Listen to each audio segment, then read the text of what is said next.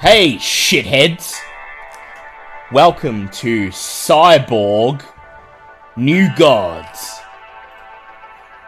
I'm your game master, Dale, and I'm gonna be taking you dreckheads, you gutter punks, on a trip through the worst city in the world.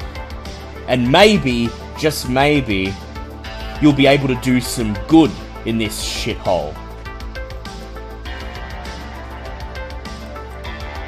This is a Cyborg actual play podcast using the Cyborg OSR rules, available on DriveThruRPG or from Free League Publishing. Let's get right into it.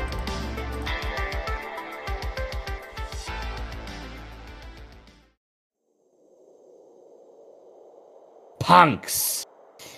I just want to let you know that I'm gonna enjoy every second of what's about to transpire, punks. Because you've been getting under my nerves for quite some time. And I've been waiting, longing for the day when you get your comeuppance like the insects that you are. Because the city of Psy breaks everyone down, crushes them into dust. And you've been ruffling some feathers, punks. You're riding the high from your successful job, assassinating Jinghai Sloan at the top of her 60th floor apartment building, rattling subsection block A. The biggest job you've pulled off, and hell, knocking off a executive member of the Virid Vipers with ties to Alliansen. That's a big job that only punks with a lot of balls or very few brain cells would ever have taken on. So tonight, we join you at the Rusty Nail, Ivan's bar, where he's shouted you some drinks. This is out of character for Ivan. Usually, even his closest friends have to pay. But hey! He laughs as he pours a refill into each of your cups and then slides his finger along one of the electronic panels built into the corrugated iron, making the new rock boom louder throughout the dingy, dusty, dimly lit establishment that you've come to know as your second home. It was a suicide mission and, well, I forgot to give you your last drinks before you left. You came back, so I'm giving you your last drinks now because you were really fucking stupid to go along with Vera and her collective. But at least you're back now and you got well paid. And just so you know, tonight is a once-off thing. You come back and I'll be expecting you to splurge some of that payment here and buy drinks at double the price. As Ivan says this, Ghost is notably absent. Yeah. And yet Ivan's poured a drink at the spot where Ghost would be sitting. He peers at the empty stool and he says, I hear the girl has paid off her debt, as it were, and she's made some big purchases and has a very important revelation to impart on the rest of us. But first, he turns to Paradigm and he says, You, all that nano they were dealing with in that tower, aren't you glad that you've come to understand the state you're in? I remember a time not too long ago when a mere mention of nanos and Ground Zero would have you running away like a scared puppy dog. And here you are, making sure nano-infused vert is off the streets for good.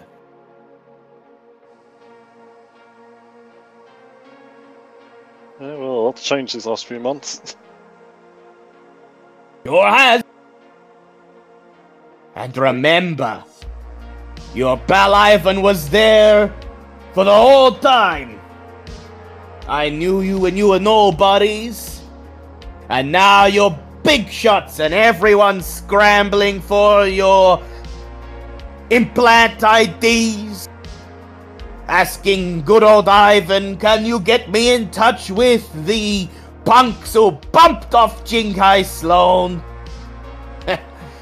Business is good. Business is good. And you, Kitty.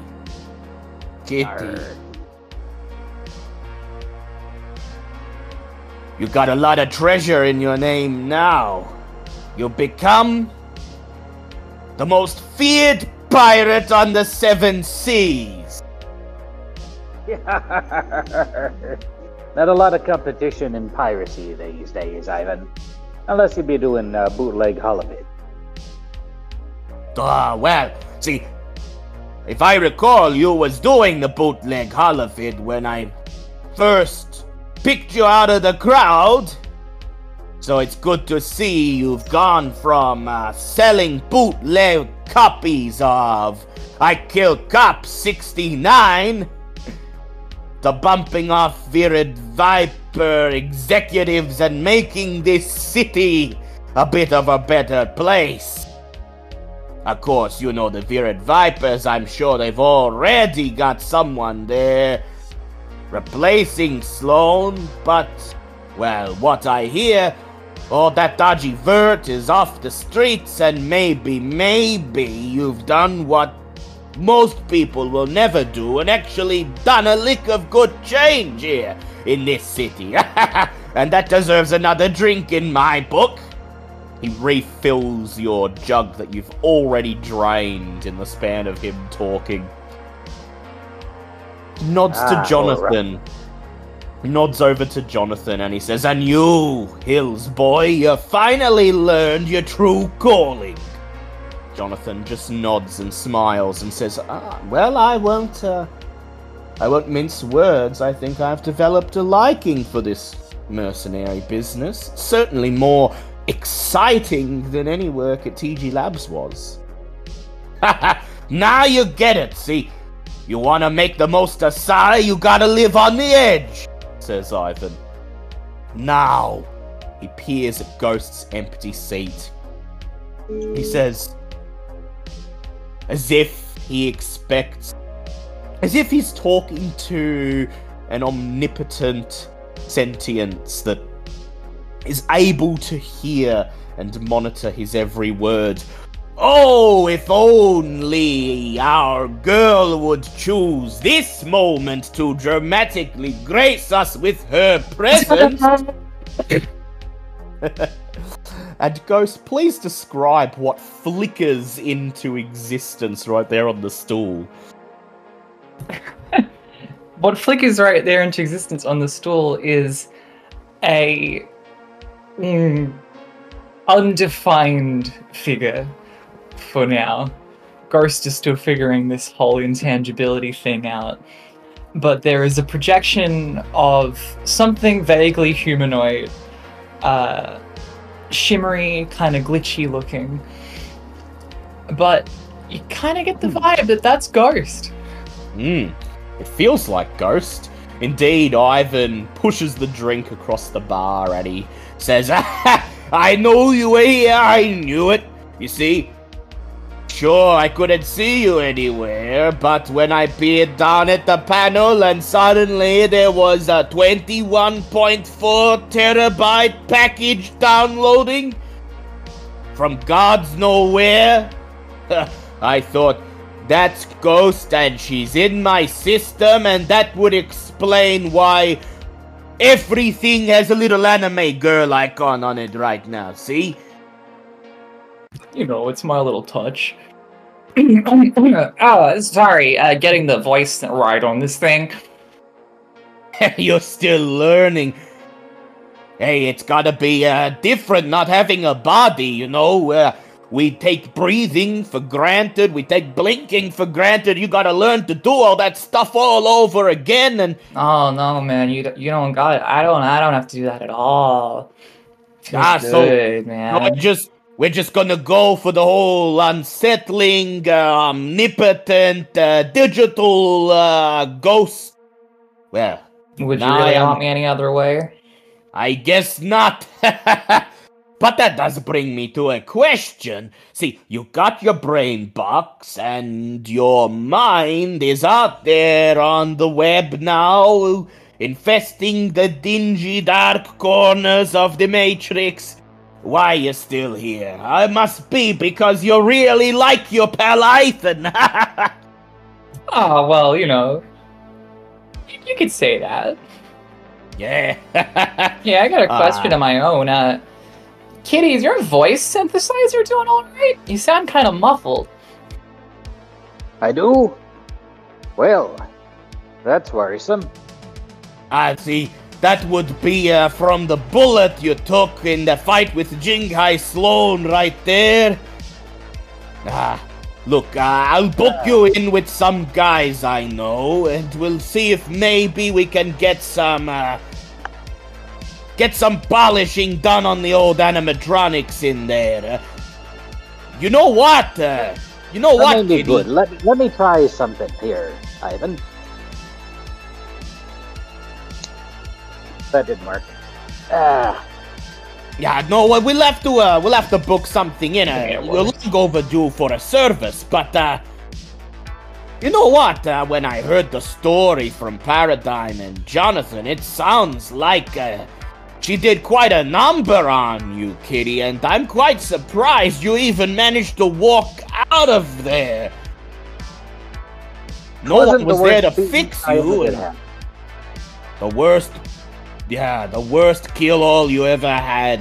And you know what? I hate to say it, but those strange blue crystal things you got under your tricorn there, maybe they are more integral to you running properly than we thought. Maybe it's not all just gears and cogs and computer chips under that kitty face, you know.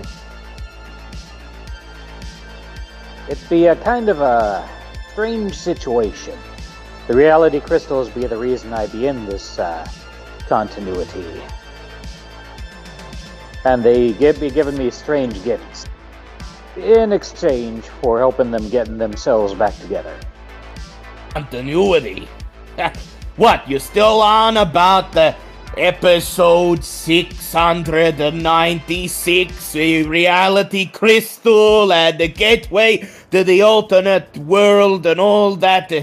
First thing out of your mouth when we first met, you know, and still all these years later, it's always reality crystal, this continuity, that. And yet here I stand after taking a beating that would kill any of you 5 times over. True. There's something to it, But something to it, maybe you're right, but I am gonna book you in with my pal anyway, get you a good old servicing. You're paying, of course, but you can afford it. It's like they say in my old country, you know, you've gotta... The 50 cal round strikes Ivan right between the eyes. His head explodes like a watermelon, showering you with blood, bits of bone, and brain matter. And just like that, the panels embedded into the bar fizzle, and the screens shatter. The new rock music instantly stops, and the dim lights that light the rusty nail blink out, casting you all into darkness. I'd like everyone to please go ahead and make a presence investigate roll for me, please. Well, dude, it actually takes Ghost a minute to even notice anything's wrong because they don't use eyes anymore. Yeah. From your perspective, Ivan just ducked under the bar, and it takes a fraction of a second to realise that's not a trick of the light, that's his blood painted all over the wall behind him, all over the bar. Ivan lies on the ground, his head no more than a bloody stump. I got a 19. 19. Oh shit! Paradigm. So, Ghost's form flickers out of existence. 15 for Paradigm. 15. And Kitty. You know how the dice roller hates me? Ah. You know how every time I can't catch a break? Well, I just rolled a full dice and like this will make things much better. I got a 2 on it, so I got a 5. Jonathan stands up, instantly primed for action. He unslings his assault rifle from under his coat and scans the room, and he shouts, "Get down! Get down!" As you look around the room, and from each corner of the establishment, men clad entirely in black, wearing night vision goggles that glow with purple LEDs, equipped with top-of-the-line assault weapons, emerge from the darkness, training their weapons on the terror-faced clientele of Ivan's bar. They see you seated at the bar in the center of the building, and with a quick flash of their hands, order each other to close in for the kill. As they move out of the shadows and into the ambient light cast by the blue-screened electronic panels, you see Alliansen logos on their body armor. Corporate assassins, and they've come for you. So, yeah, that's to be expected. Corporate assassins have a special ability called Stealthy. When they appear, before combat begins, anyone who fails a presence check gets a free attack from the corporate assassins. You see one of them... Glad I'm intangible right about now. Yeah, you're intangible, so you're lucky. One of them points his weapon right in Kitty's direction, and you hear his voice interlace with static. Just as we said, intercept, retrieve the animatronics, move in. And this is the point where I reveal, before this session, I did a level check to see if anyone would come to collect on your debt. I rolled a d20, added your level, 4, and it passed the target number. Kitty's debt is being collected at the moment. But that's not why these Alliansen corporate assassins here are here. That's simply a bonus. They've come for you all. But it turns out Kitty's here too, and they're gonna focus on bringing those priceless, once cutting-edge Alliansen animatronics back in. So Kitty, go ahead and make me a DR14 defense roll. 11.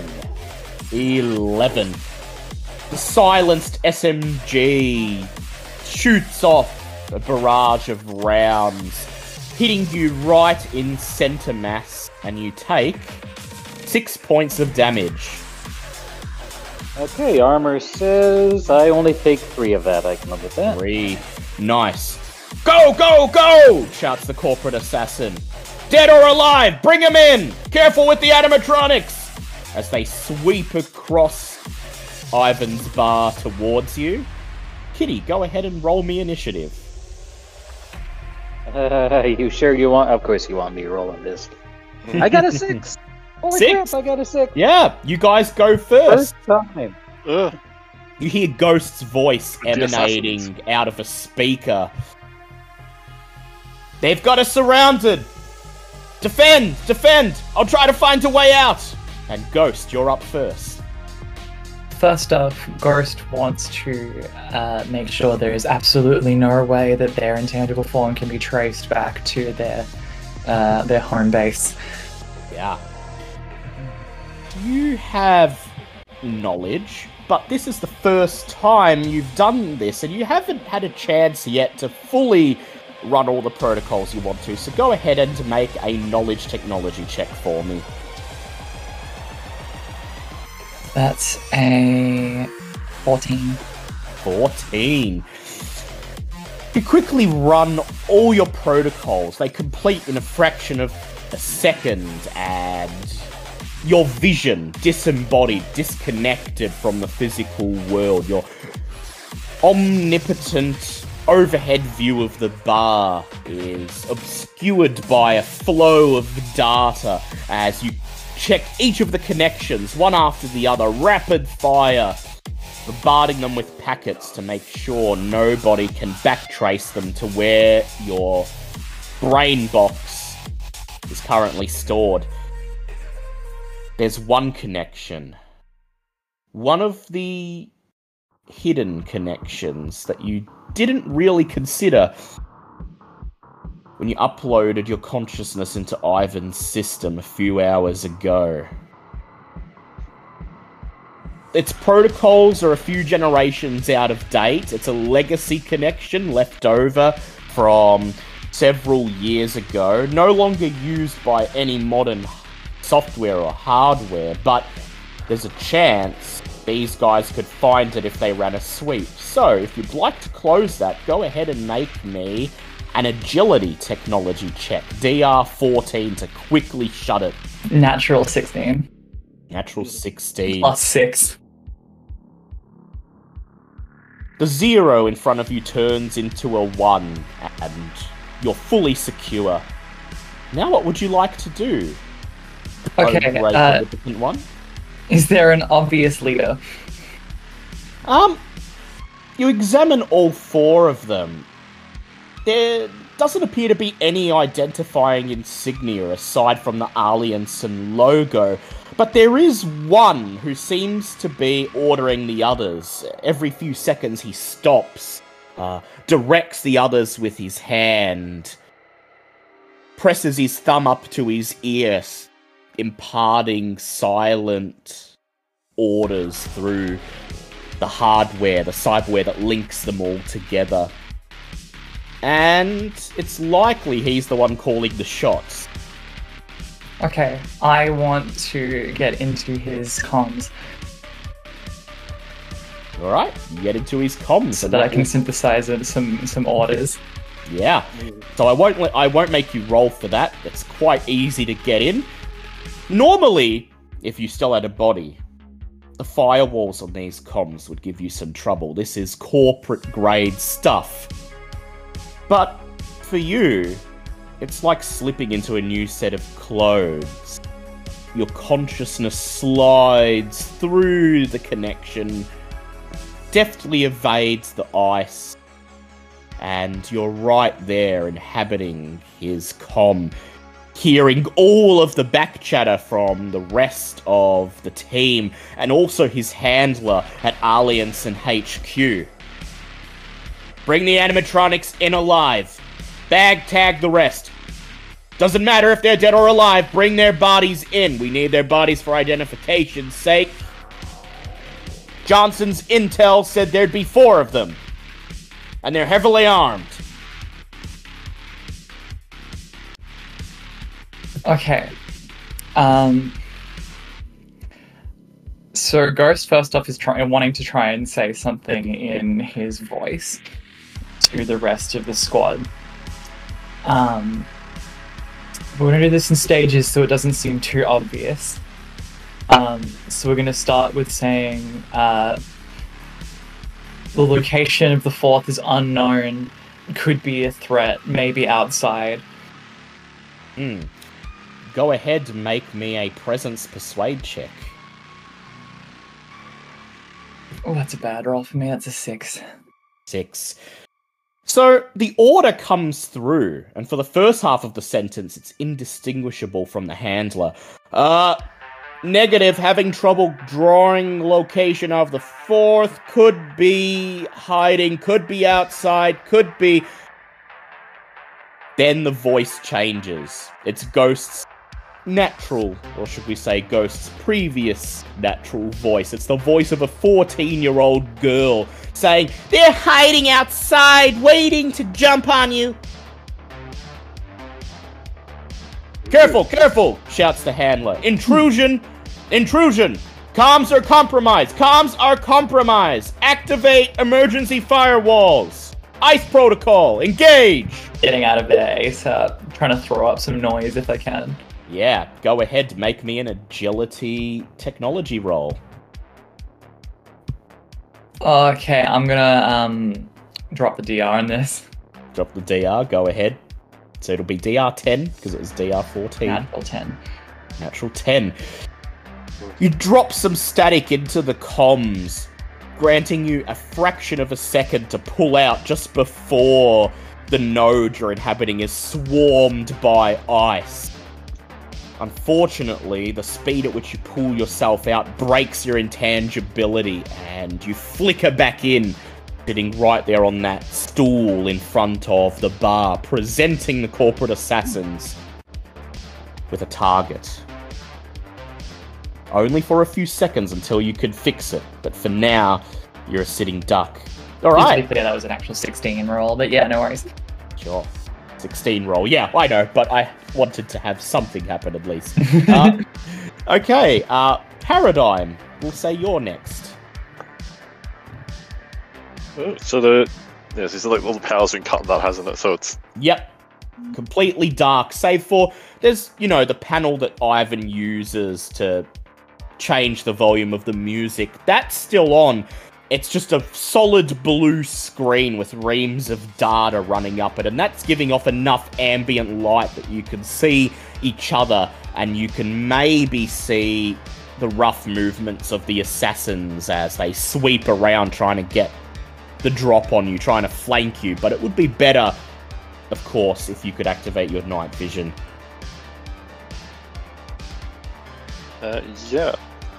So that's a good thing. Is one of the things I did over my break was get my vision visor turned into a Psytech. So they're now just my eyes. Yeah. So switch over to dark vision. As your eyes begin to glow bright yellow and amplify the ambient light filling the room, you get a clear view of the assassins as they move in. Paradigm smiles. My vision is augmented. What would you like to do, Paradigm?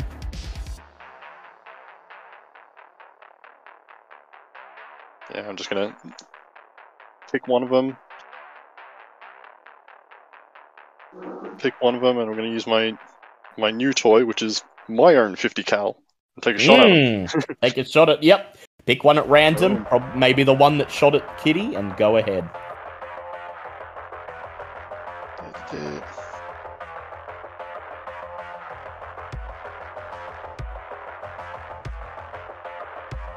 and they made a couple of purchases in our downtime, but they were two very big ones. 50 cal's gonna definitely be useful. Go ahead, roll to hit. Oh yeah, it's a 17 to hit.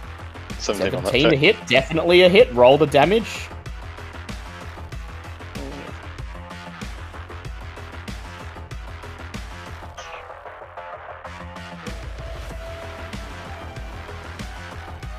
It is 2d10. Ooh, 2d10, nice.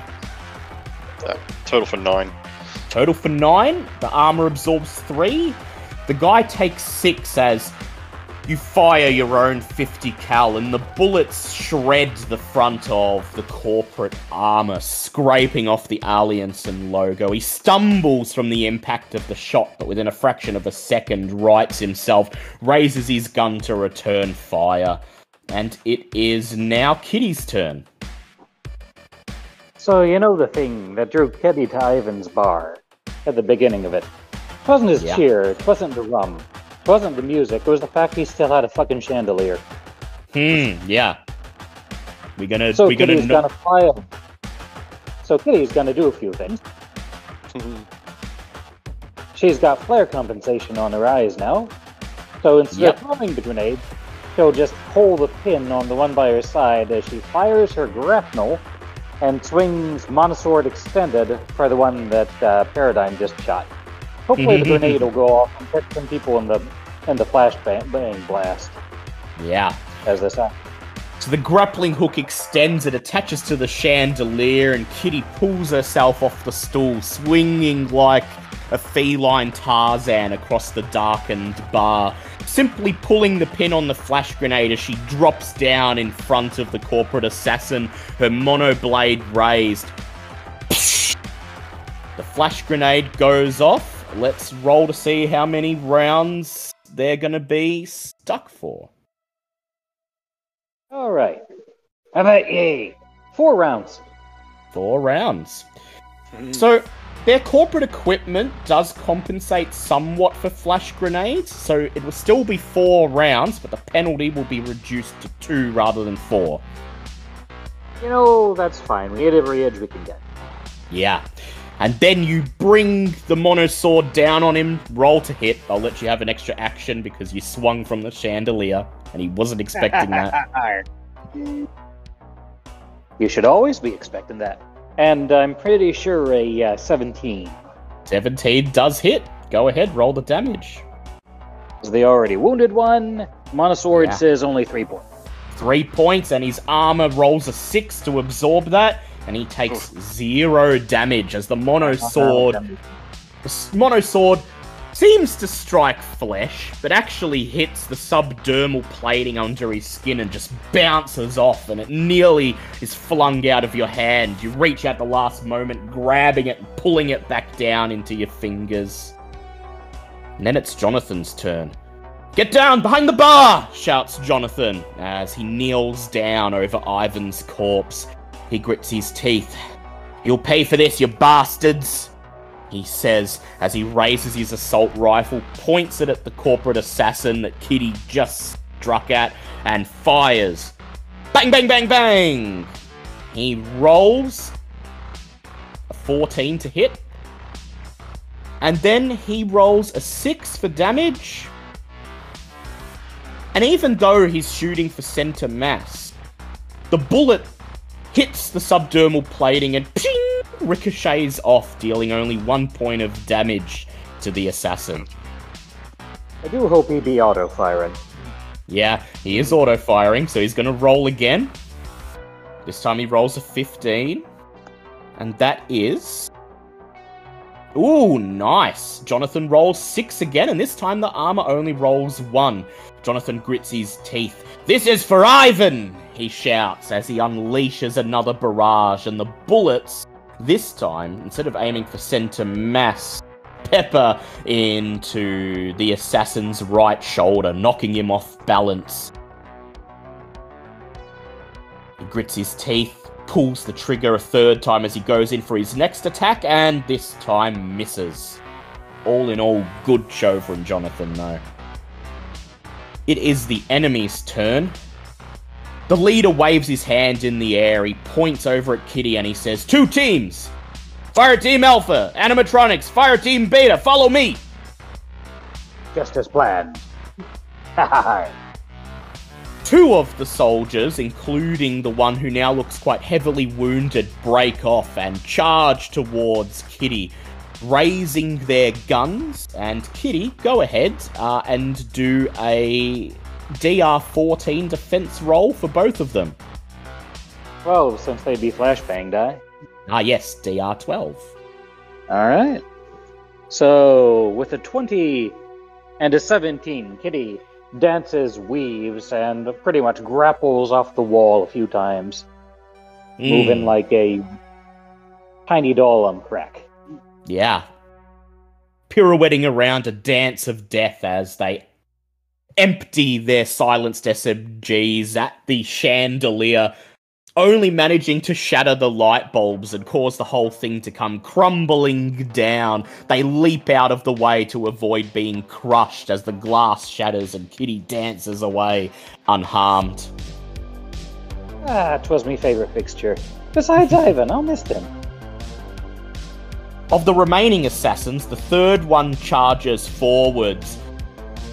And suddenly, as he raises his weapon and locks onto Paradigm, he begins to move with supernatural speed, moving like a blur through the darkness as an unseen hacker somewhere in the room activates Overcharge Protocol. The overcharged assassin raises his SMG, points it at Paradigm, and fires. Paradigm, go ahead and make a DR16 defense check, please. Oh.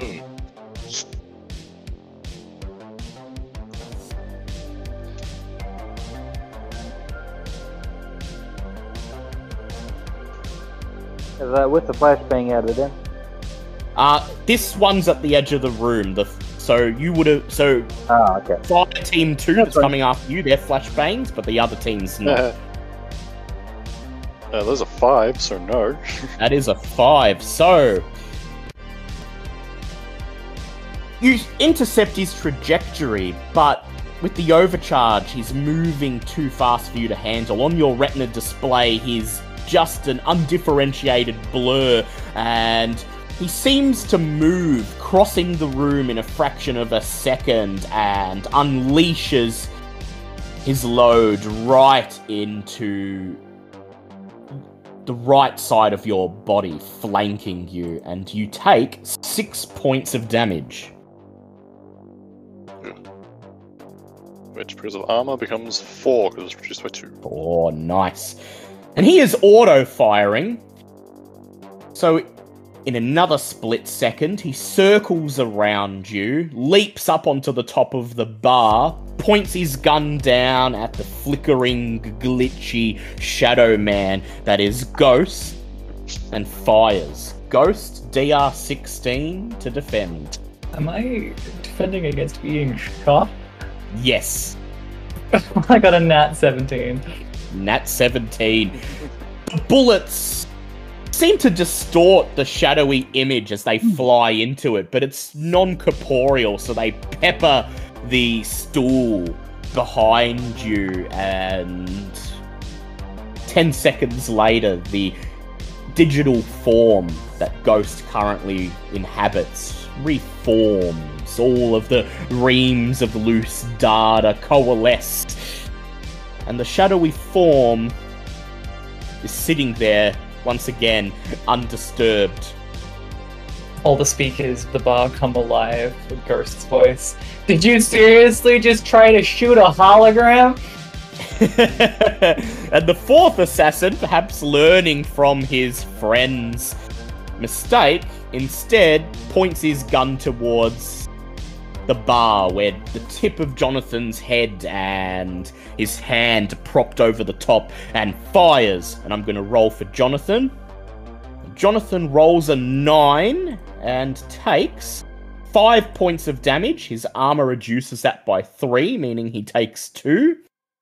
And then, of course, the assassin is auto-firing. He swivels around, points his gun at Kitty out in the middle of the room, and fires. Kitty, go ahead, DR14 to dodge.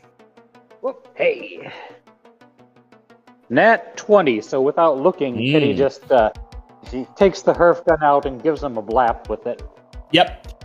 You point the Herf gun at him, and Or another 20. a loud hum emanates through the room for a second as you blast him with unseen energy, and instantly the purple LEDs on his goggle turn off, depriving him of his night vision. He yells, "No cutting in on this dance!" And with that crit on the Herf gun, that'll be 10 points of no armor damage. 10 points of no armor damage. The LEDs turn off, and then the night vision goggles explode.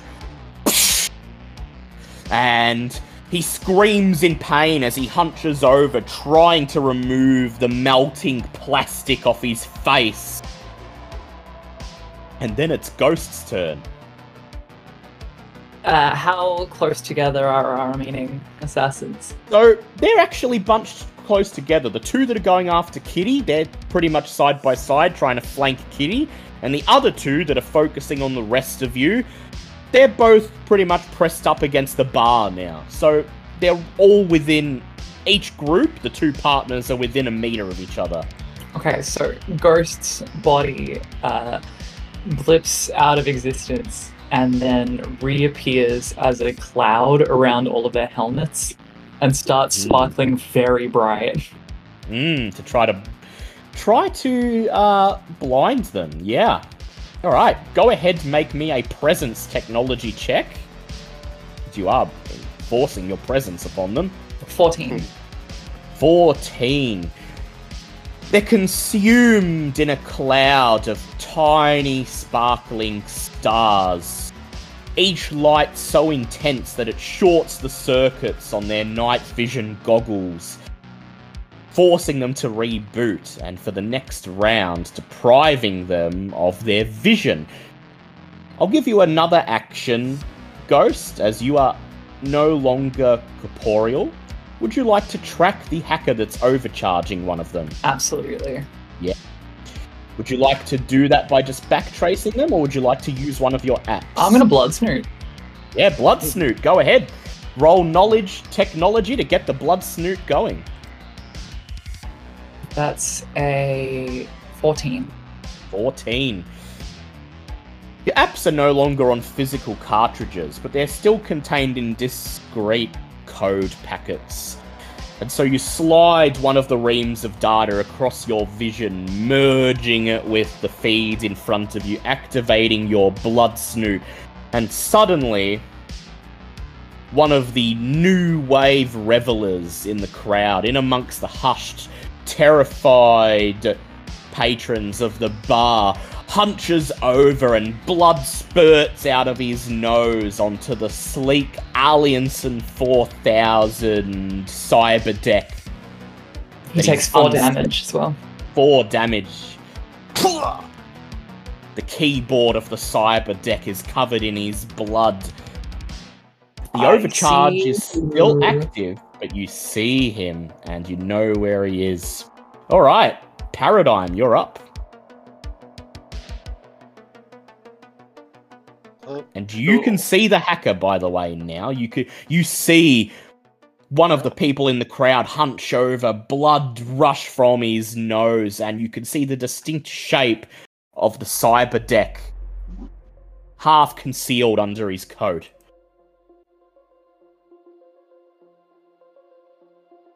Well, you've been annoying, so yeah, I'm gonna spin around and fire at him. Yeah, go ahead, roll to hit him.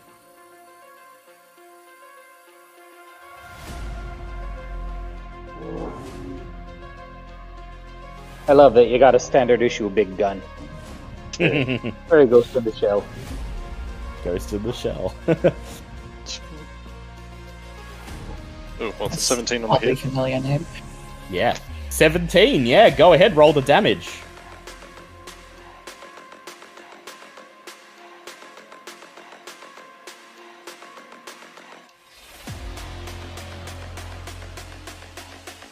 For 10 damage. 10 damage.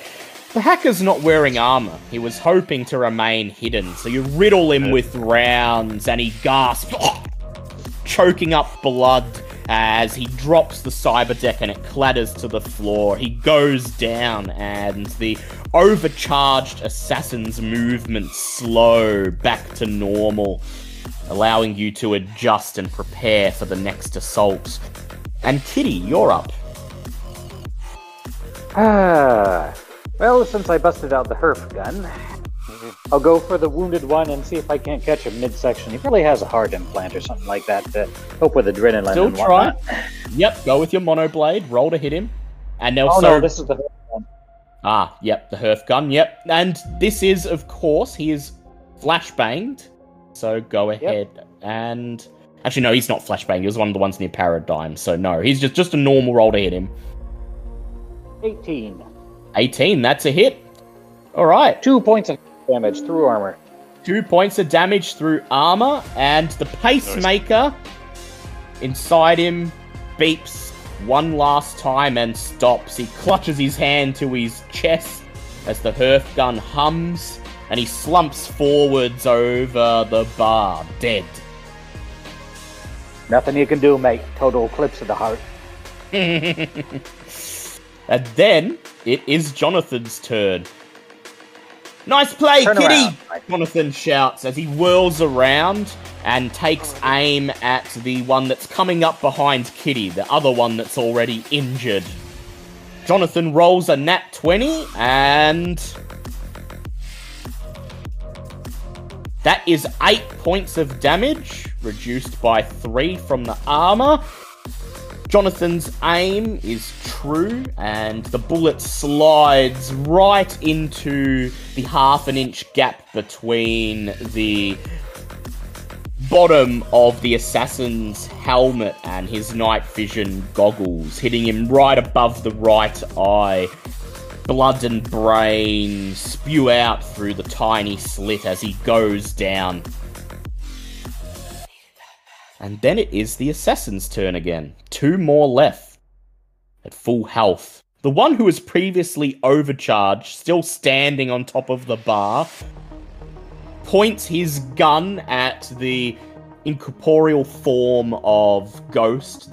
You're still trying that. The sparkling lights all around him, and he fires. Go ahead and roll DR12 to defend yourself, Ghost.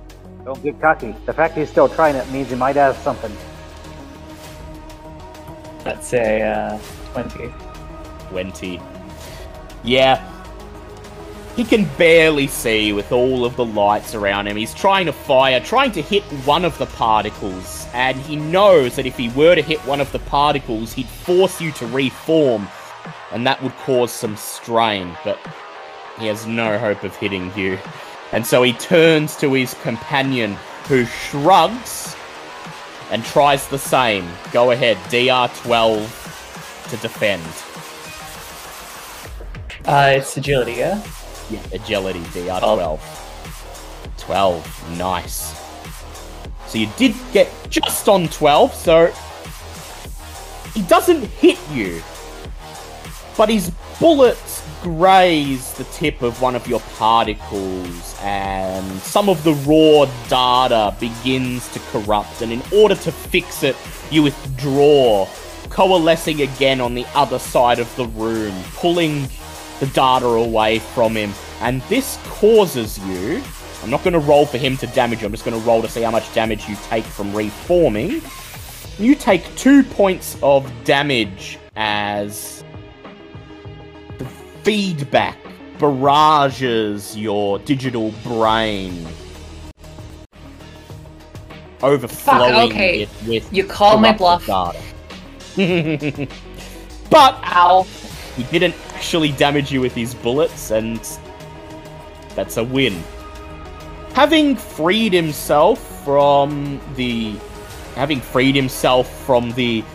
blinding force around him, he was firing on auto fire, and even though he didn't hit you, I'll still let him fire again because he did graze you. He points his gun at Paradigm and goes again for another barrage. Paradigm, DR14 to dodge.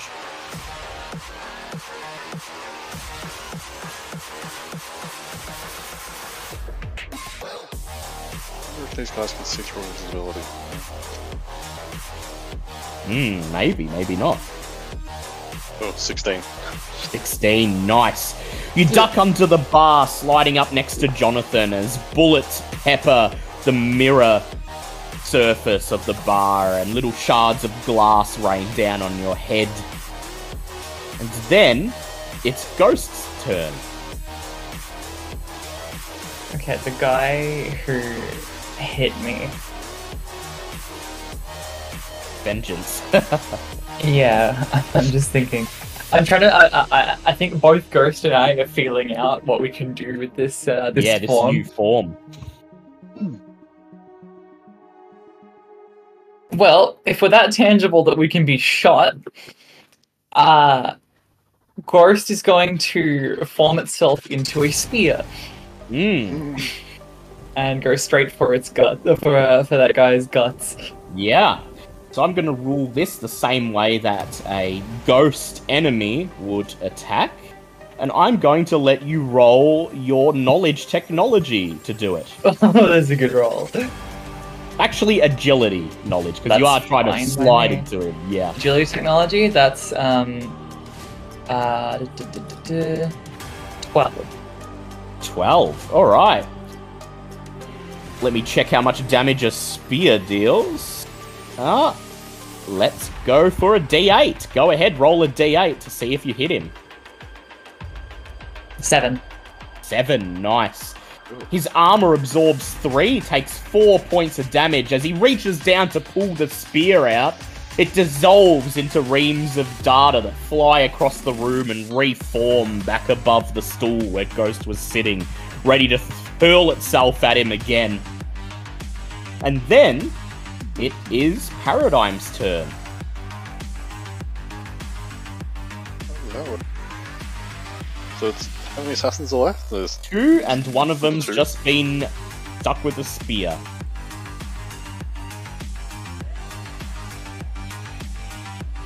Yeah, so I'll aim at the one that isn't being attacked.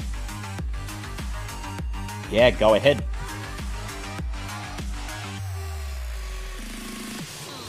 That's right.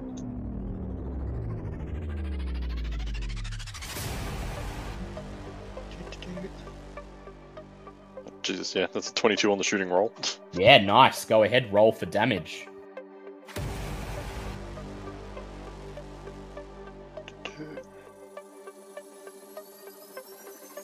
So 10 damage again. 10 damage, yep. Let me roll for his armor. 1 point of damage. Ooh, nice. Yeah. You manage to hit him just as he moves to find a better vantage point to shoot back at you, and you hit him in the lower torso, right above his navel. He gasps as he falls to the ground and crawls behind a nearby table for cover. And then it's Kitty's turn. Well, it's nice that he's behind the table, but she'll flip over it and try to land with the sword. Going first. Going first, go ahead. Wada! But 9 means that she'll miss. Yeah. You managed to hit him. That's not the problem. The problem is that by the time you hit him, he's whirled around to face you, and once again the monosword comes down and ching, ricochets off the subdermal plating, causing you to stumble back from the impact. Alright, you're a sturdy lad, I'll give you that. And then it's Jonathan's turn, and he points his gun towards the table, and he says, "Take this, you corporate bastard!" He fires, Whoa. but the bullets slam into the front of the table that's now overturned as he misses. It is the enemy's turn. The one behind the table reaches for something on his utility belt. He removes a black cylindrical object and shouts, "Fire!" as he pulls the pin on a heavy grenade and hurls it across the room. And Kitty do a sacrifice play? Yep. Is Kitty going to throw herself onto the grenade?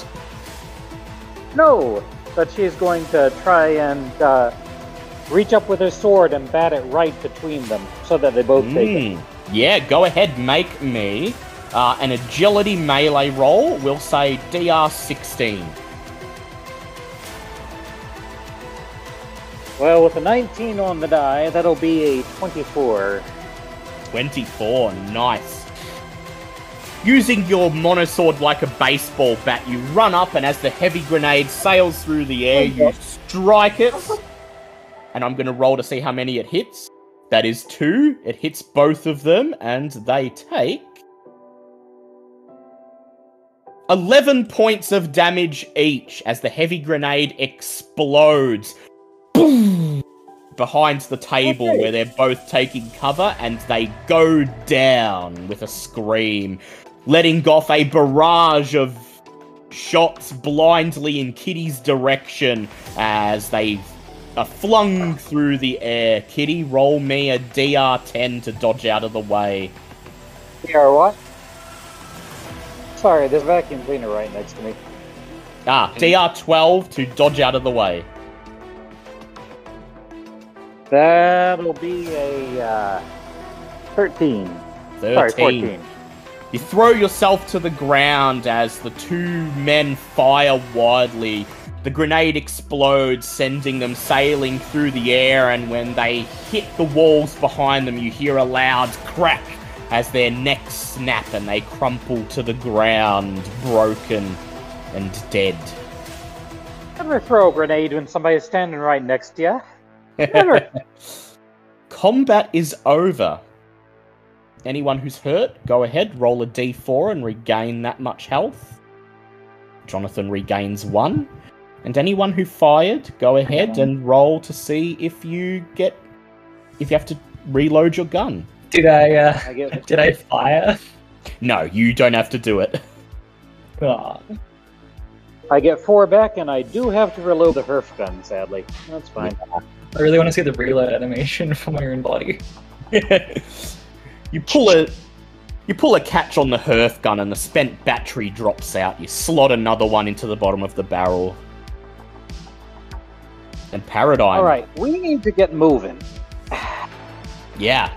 Oh, so I don't need to reload. Nice. Lovely. Poor Ivan. There's nothing to be done. Can't even close his eyes. This is bad business. Jonathan stands up, peering down at Ivan. He shakes his head and he says, "You know, never thought I'd say this, but Ivan was an alright chap. And I'll make sure who did this is going to pay." Yeah, this high key sucks. Yeah, let's get rolling and discuss plans. We don't want to be here for round 2. Yeah. Yeah. You scramble for the entrance, burst out onto the street, and rush towards Jonathan's stolen taxi as Paradigm slings his body into the saddle of the old Harley. The engines roar to life and you scream down the trash-strewn Port Street. Where are you going? Or are you just trying to get as far away from there as you can? For now, I'm thinking we should just drive while we discuss our options. So that we be a moving target at the very least. Can't think of any other ideas, says Jonathan as he pulls the ignition chip, slams his foot on the pedal, and you're all thrown forwards as the taxi lurches forwards, hitting its top speed for probably the very first time in its existence. Your vehicle's carrying you at a breakneck pace through the ports as neon-lit nightclubs and brothels scream past. You've been driving for less than 60 seconds when your retinal displays show an image of Vera Coilings. Her face is twisted with a mixture of what looks like anger and concern as she desperately tries to get you to accept her call, mashing the call button over and over, jabbing her finger furiously into her own temple. You can't hear what she's saying, but you could see her lips moving over and over, mouthing the words, "Come on, come on." Vera, we be sorry. We be so sorry. They just swept in. Or nothing we could do. She sighs, hangs her head, shakes it. "Well, you got away, at least, right?" Oh, I. "Tell Ivan I owe him for whatever damage they did on his bar, and..." She sees the look on your face. I told you, we be sorry. "That they got Ivan?"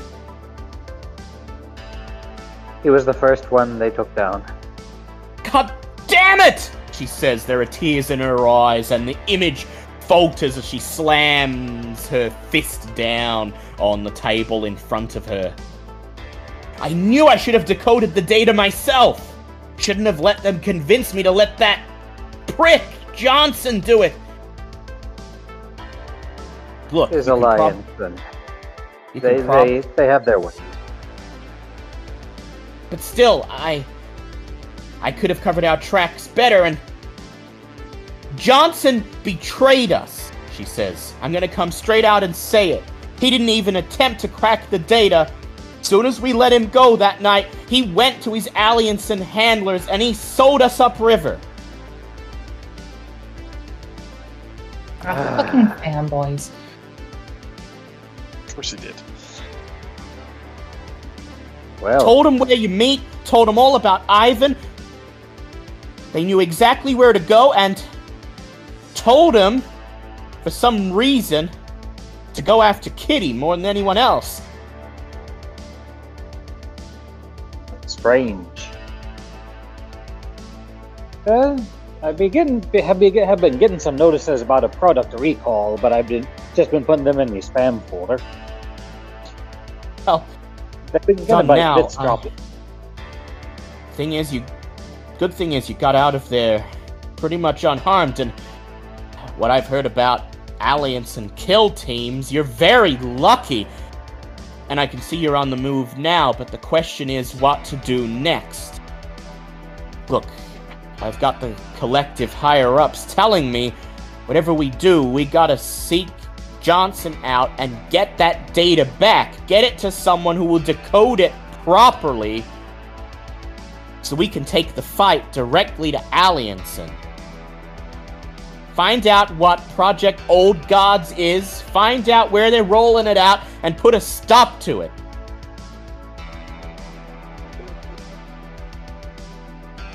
But, well, the kill teams are after you now, and I won't blame you if you want to just disappear into the night. Collective has safe houses and places you can hide out and lay low, and she bites her lip, purses them together.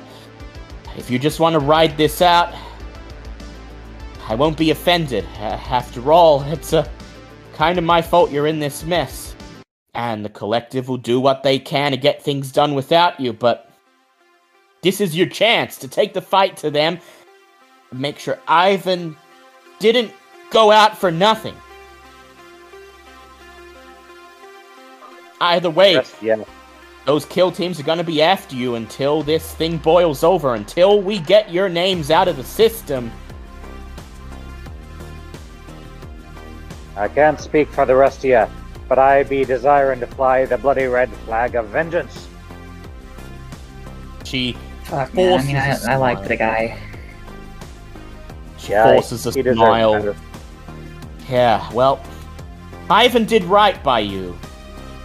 He said to me, these guys, they know what they're doing, and they're not just in it for the money. They're in it because they want to make a change in this city, and I guess he was right. Not many who would choose to take the fight to a corp to avenge a fixer. Many would just, well, they'd be laying low, tapping their contacts, trying to get out of sight, lie low in one of the ghost towns. Okay, alright. So, here's what we're gonna do. I'll be working with the collective. I'll be ensuring that when you've got the data, we'll crack it open, and straight away we'll know where to send you. In the meantime, I'll be hacking into Alliansen's database myself, trying to find your names, trying to clear them out of there, and I won't leave a stone unturned. So that leaves you with tracking down Johnson. Now, we don't know where Alliansen has him holed up. It's likely when he sold you out, they took him under their protection.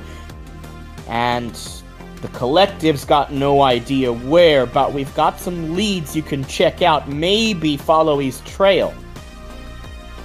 The first is an old corporate office that the collective, or at least the part of the collective that he was with, had been using as a hideout. That building's gone dark, and I got a feeling that Johnson sold them out too.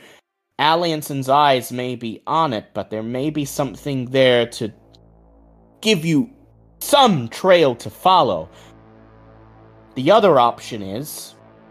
She looks down as she begins to rifle through papers in front of her. Johnson told me he was holed out at a local coffin hotel. Doesn't say which suite exactly, but we've got the name and address of the place. Not sure what you'd find there. Coffin Hotel's barely enough room to lie down in and go to sleep, but that's where he was living out of. You never know. Either way, I'll send the coordinates for both of these locations over, and as she says this, the map of Psy that glimmers in the corner of your HUD at all times expands as the location of the Coffin Hotel, situated right on the edge of the ports, not too far from where you are, right there on the waterfront of Evergreen Bay. And the collective's hideout at the old corporate office in Laketon, one of the southernmost slums. Blink up. Leave it up to you to decide where to go. Let me know if you find anything. I'll try to backtrace it. And look, I know I'll be able to get your names out of the system, but in the meantime, heads down. They're looking for you. Let's get through this in one piece, okay? For Ivan. And in the cold lens, her image blinks away, leaving you still driving aimlessly through the trash-strewn, neon-soaked port streets to decide where you want to go. Well, I mean, looking at the map, the hotel's closer. Yeah. Coffin Hotel. Nothing. We can't hit. You could probably hit them both, but the clock is ticking. Another corporate kill team could find you at any moment. What are your thoughts, Ghost? I mean, Coffin Hotel's pretty easy for me to work with, you know. Yeah. They won't have very high-end security. And they're all bunched together.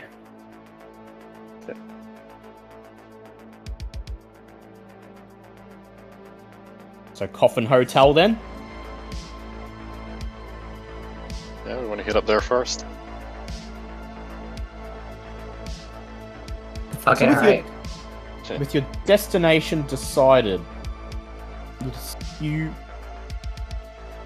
drive with purpose over the Huerte River out towards Evergreen Bay. Here, the nightclubs and the brothels and the dive bars begin to give way to the things you'd actually expect to see in the ports of Psy. Warehouses, shipyards, rail yards.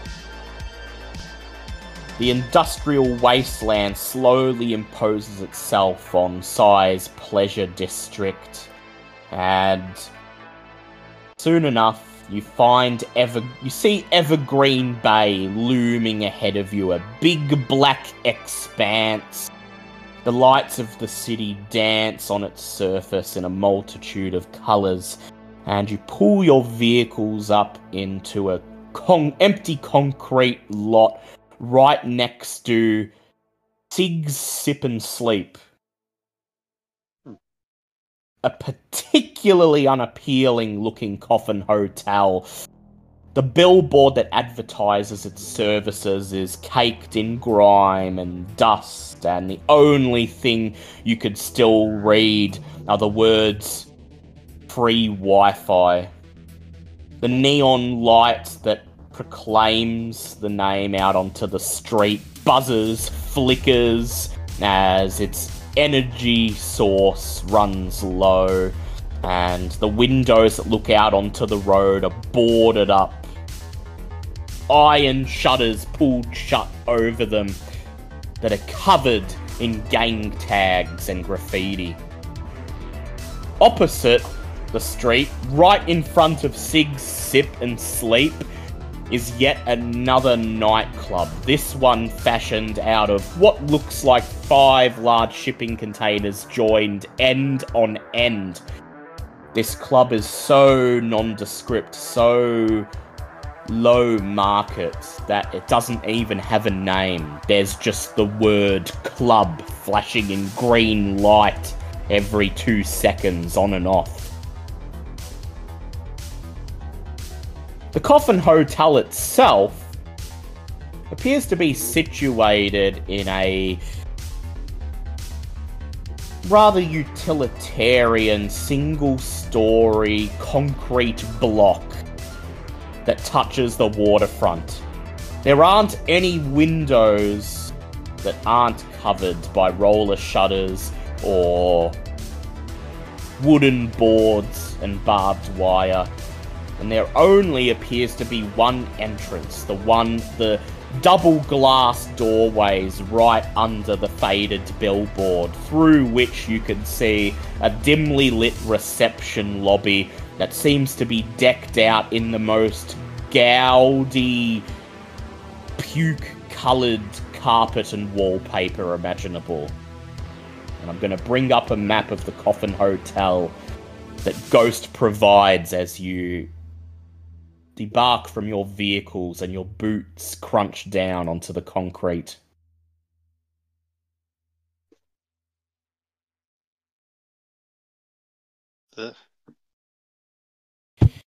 Oh, how would you like to do this?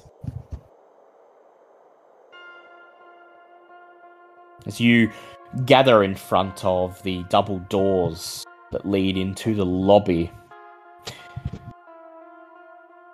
Ghost becomes corporeal, standing next to you. Once again, a flickering, glitchy, distorted, shadowy mess, but she is here. A little more contiguous this time. A little more contiguous. There's a face, at least, this time. A face that vaguely resembles the Ghost you've come to know. And if you were to peer beyond the glitches and the reams of corrupted data, perhaps you would see Ghost's mouth twisted in a look of resolve.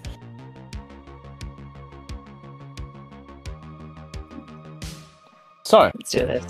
Johnson stayed somewhere here. You don't know where, but this is where he was living.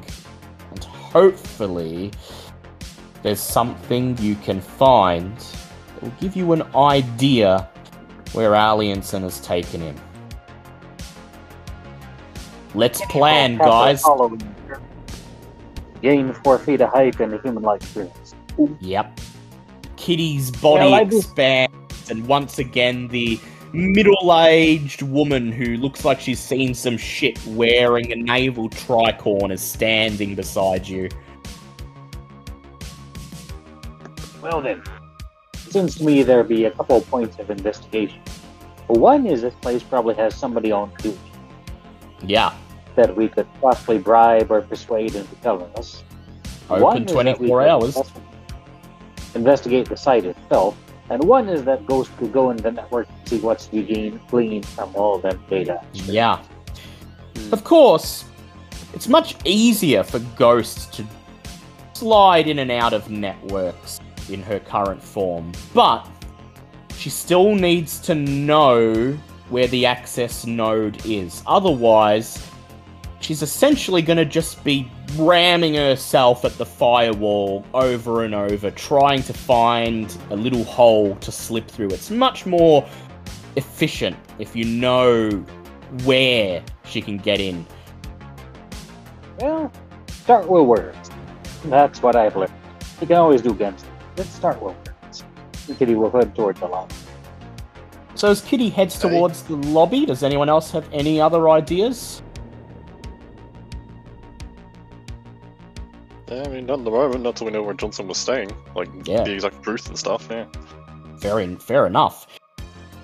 As the glass doors slide open and admit you to the lobby, you see Jonathan visibly cringe as he takes in the sight of the puke-coloured carpet and wallpaper, the moth-bitten leather couch that's propped up against one wall with a faded picture of a turn-of-the-century sports car hanging above it. Oh, well, I thought I'd seen it all, but this is about as far away from the hills as you can get. There's a wooden counter at the end of the reception lobby, another door behind it that seems to lead into the hotel proper. There doesn't appear to be any computer or terminal on the counter. Instead, the owner's gone old school. Reams of yellowed paper in a stack in front of him, an actual pen even.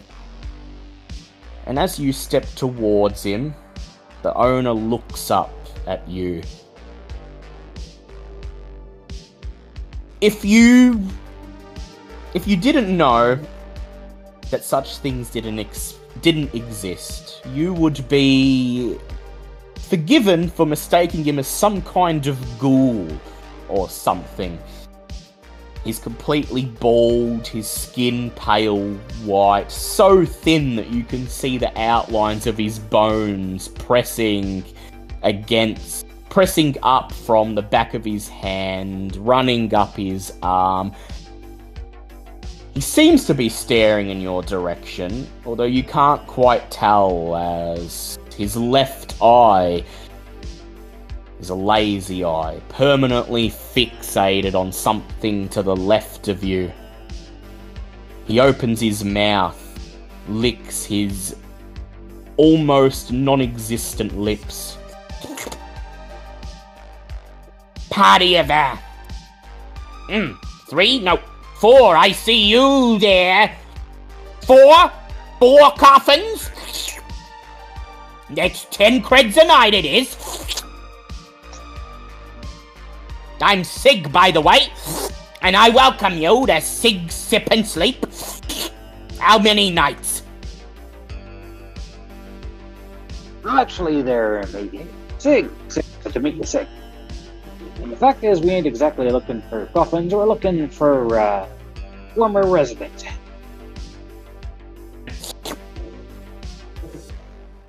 Well, you can have a look at my guest book if you like, I suppose, he says, as he pushes the pile of papers across the counter towards you. I warn you, though, this is a coffin hotel, love. I don't ask questions, and most peoples don't give their real names. As long as they pay up, and as long as they offer Sip a good, taste or smell of their skin. I don't ask no questions, I don't. Well, that'd be fair. The fellow we'd be looking for, and she'll describe him.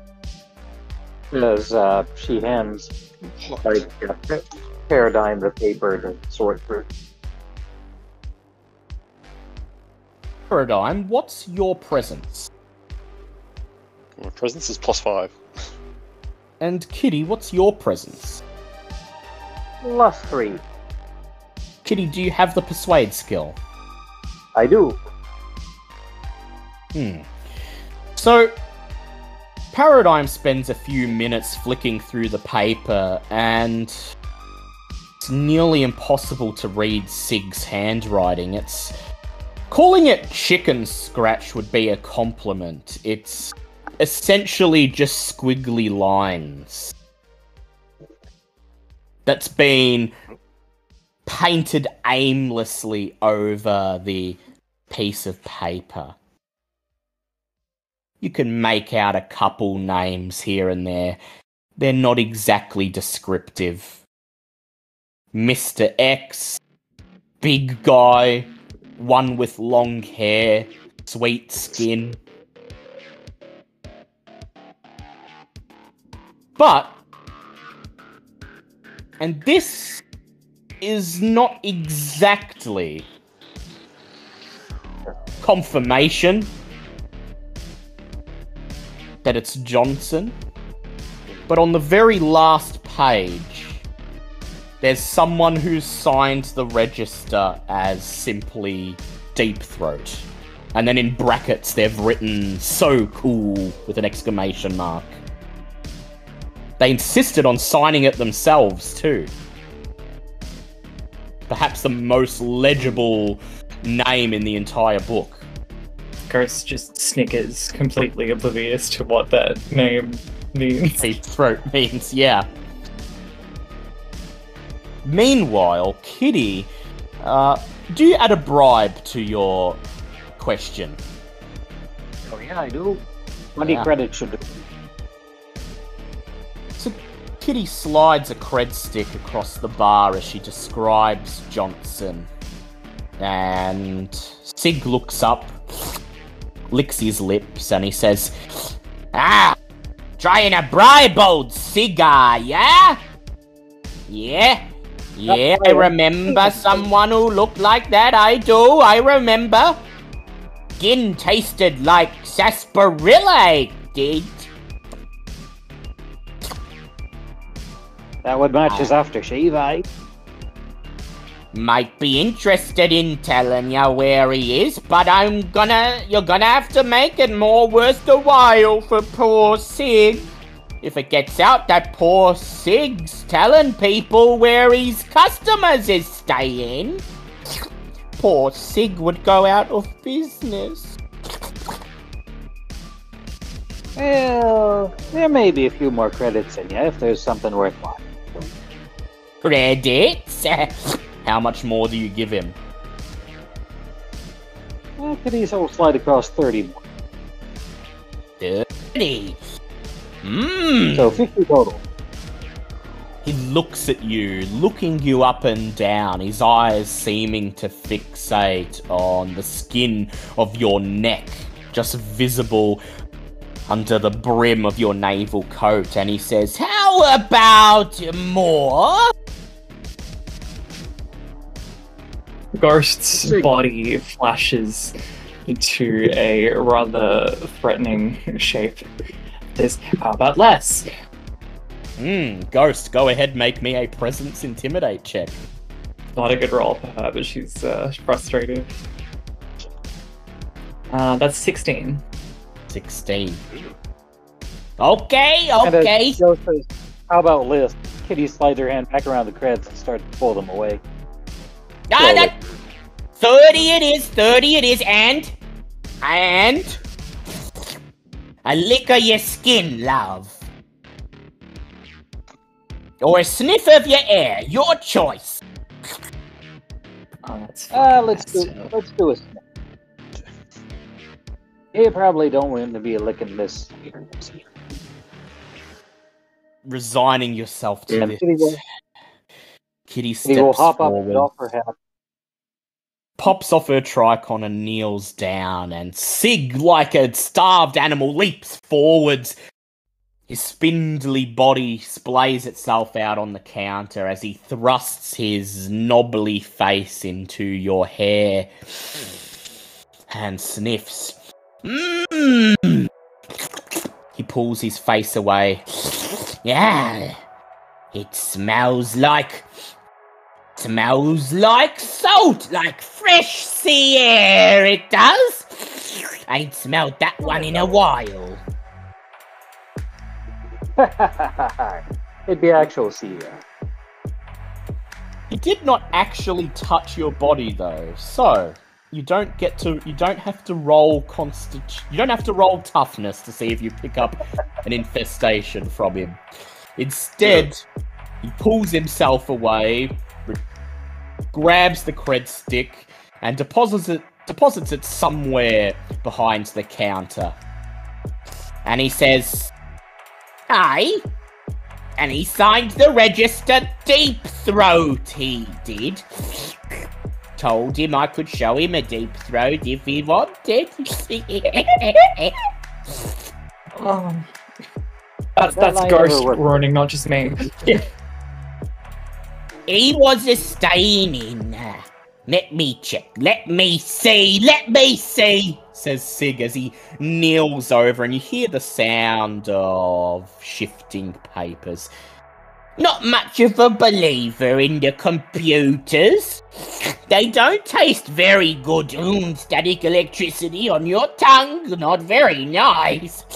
But paper. Of all the reasons to go low tech, this is the one to choose. Paper tastes nice. Put the ink on the paper. It's a nice, sweetie, earthy taste it is. Ah, here it is. Yeah, I had him. Very strange indeed. Seems like he paid me for 3 sweets. 3 sweets, Suppose he was security conscious, he was. So we've got 12B, 8C, and 11D. Ooh, I like 11D, he says. The walls of that sweet taste like decades-old candy, and the taste never goes away. 14B, not too crash hot on that one. Walls there taste like... Oh, well, I'd rather not say it, polite company.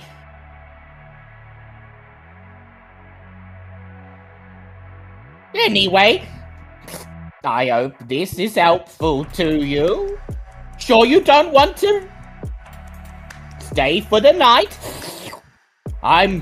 It's Taco Tuesday, it is. I've got some rat tacos cooking up in the cafeteria tonight for residents. Sig, if there were any doubt in your mind about staying, you have settled it. We won't. But thank you for your time. Oh, thank God. Wait, why do I fucking care?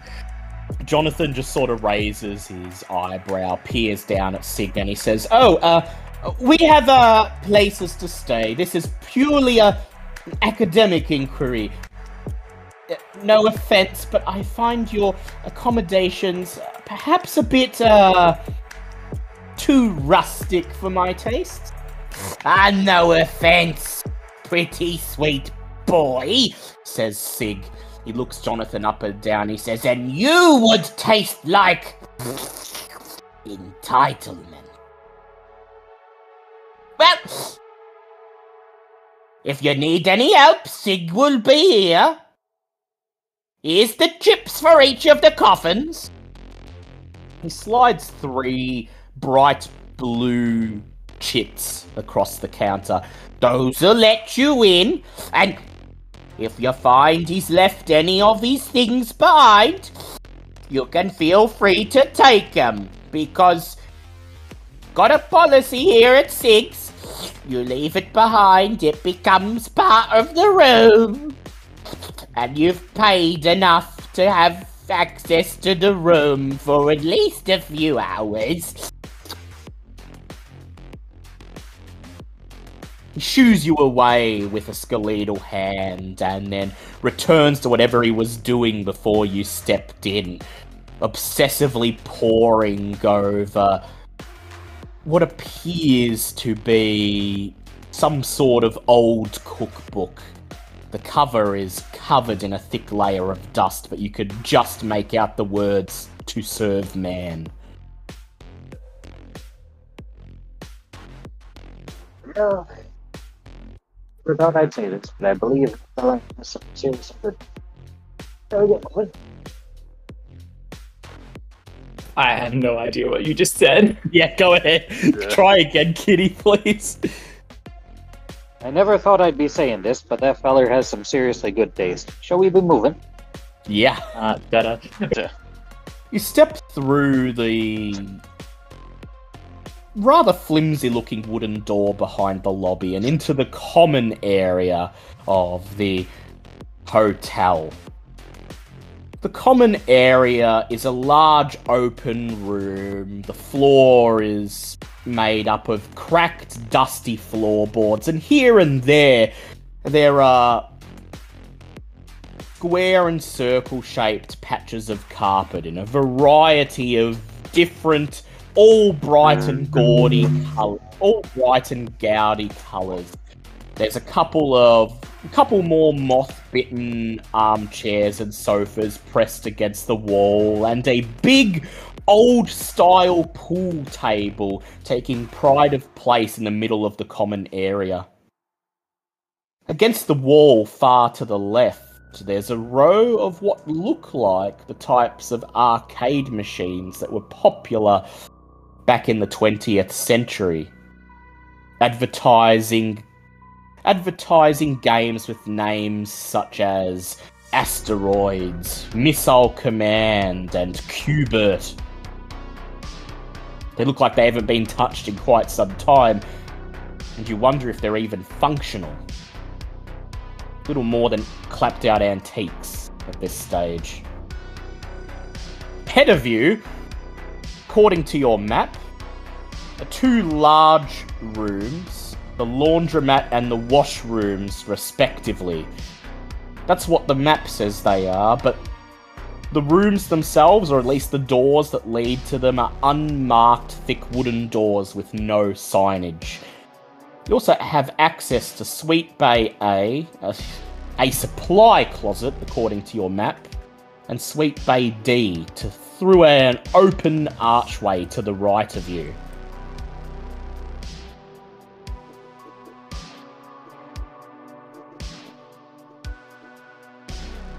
Which ones were the coffins in again? Was it A, C, and D?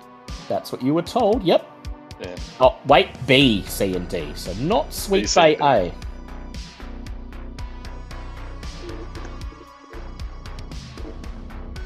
We may as well go down the alphabet then, unless anyone's got any objections. This is fucking weird, dude. The answer's obvious, right? That I have this weird compulsion to go in alphabetical order. So as you step through the doorway that leads towards the suite, you hear a strange ticking sound. Your first impulse is to reach for your weapons and defend yourselves at whatever scuttling monstrosity is about to attack you. Then you step through the archway and see, right hung up on the wall, right in the middle of your view, an analog clock. Still running. Faded lettering reading Tempus Fugit on the faceplate. It appears most, if not all, of Sig, Sip and Sleep is analog. And Ghost, you find this particularly unsettling. Wonder who he stole this one from. Yeah, don't think I've ever actually seen an analog clock before. It's odd. Place gives you the sense that it's been transported through time, as if some eldritch entity or another reached through the veil of history right into the 1980s, pulled this place out and just plonked it down in the middle of Psy. And as you begin to make your way through Suite Bay D on your way to the suites further into the building, you can't help but notice how each room of the building is decked out in its own visual assault. In Suite Bay D, the wallpaper is a sick sickening tan colour with what looks like a repeating pattern of a tiny bearded man wearing a long red cap. Like some sort of crazed garden gnome you would see as a hallucination while hopped up on vert. The carpet underfoot is deep grey,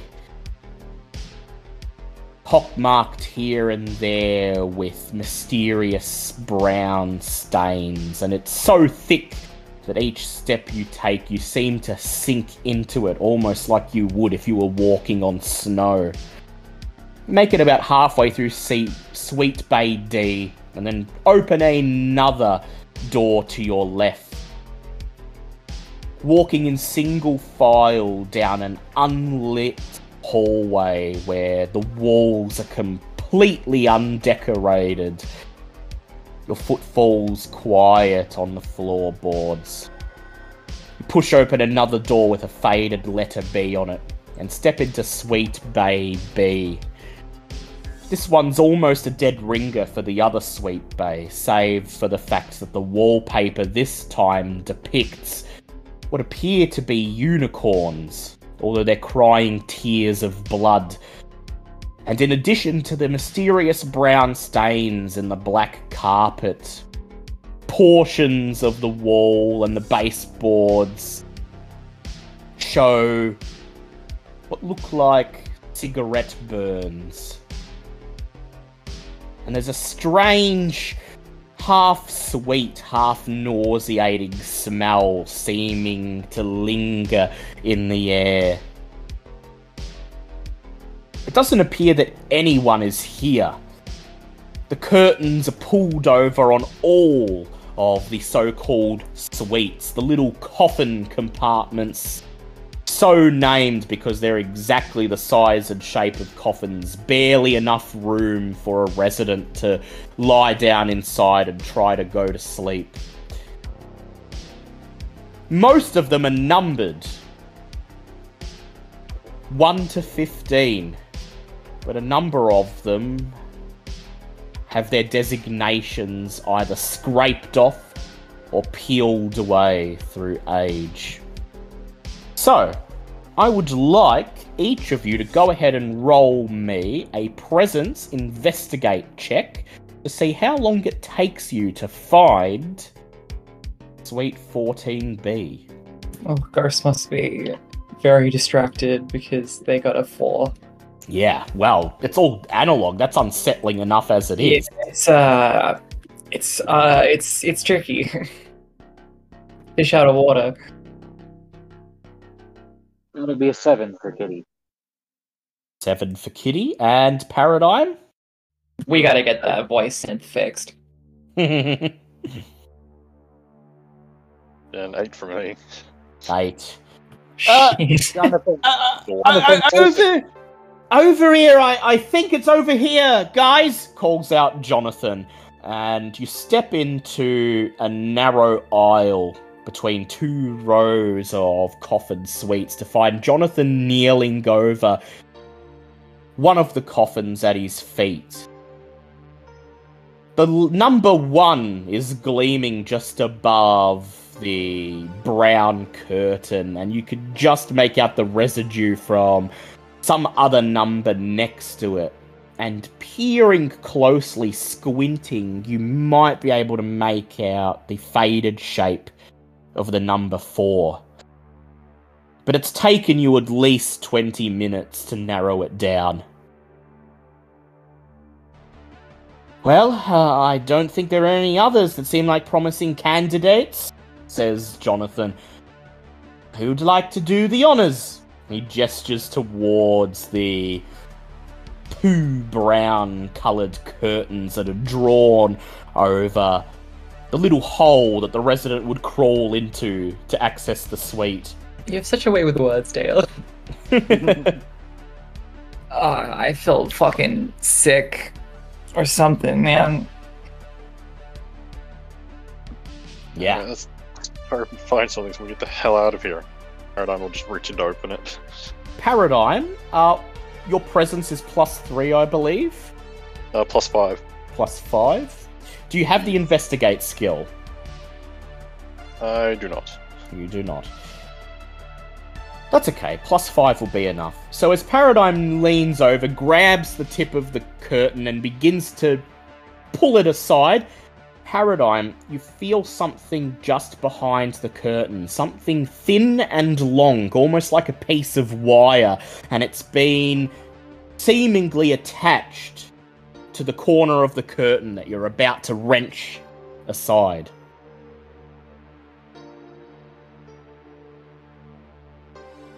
Okay, so I stop moving it open when I notice that. Is it? What's the matter? Says Jonathan. Weirded out by this place? I know I am. Yes, a little, but there also appears to be something attached to the corner of this. Oh? Jonathan leans down, kneels in front of it. I'm gonna roll for him. Jonathan says, "Oh, yes, I see what you mean. It looks like there's a wire attached to the curtain," and he traces the outline of the wire with his finger. It looks like the other end is attached to something within the coffin itself. Does anyone have a multi-tool? Might like to snip this in the bud? Would you allow ghost forming themselves into a multi-tool? Yeah, I would allow that if no one's got one. I mean, I still have one, but yeah. You fumble for your multi-tool Paradigm, yeah. But in front of you, Ghost once again collapses into shards of floating data, and they compress down into the shape of a tiny multi-tool that pushes itself into the small gap you've made and snips the wire. Ghost, go ahead and make an agility mechanics roll for me. That's a 21. 21. The digital data tool snips the wire, and Paradigm, you feel it grow loose beneath your fingertips as it drops down, detaching from the backside of the curtain. The multi-tool manifests a smiley face that winks at you, and you grab the curtain and pull it aside, revealing, pointed directly at where your head would have been, a double-barreled smart shotgun. One end of the wire is wrapped around the trigger, and the other end of the wire trails down over the mattress that makes up the interior of the coffin.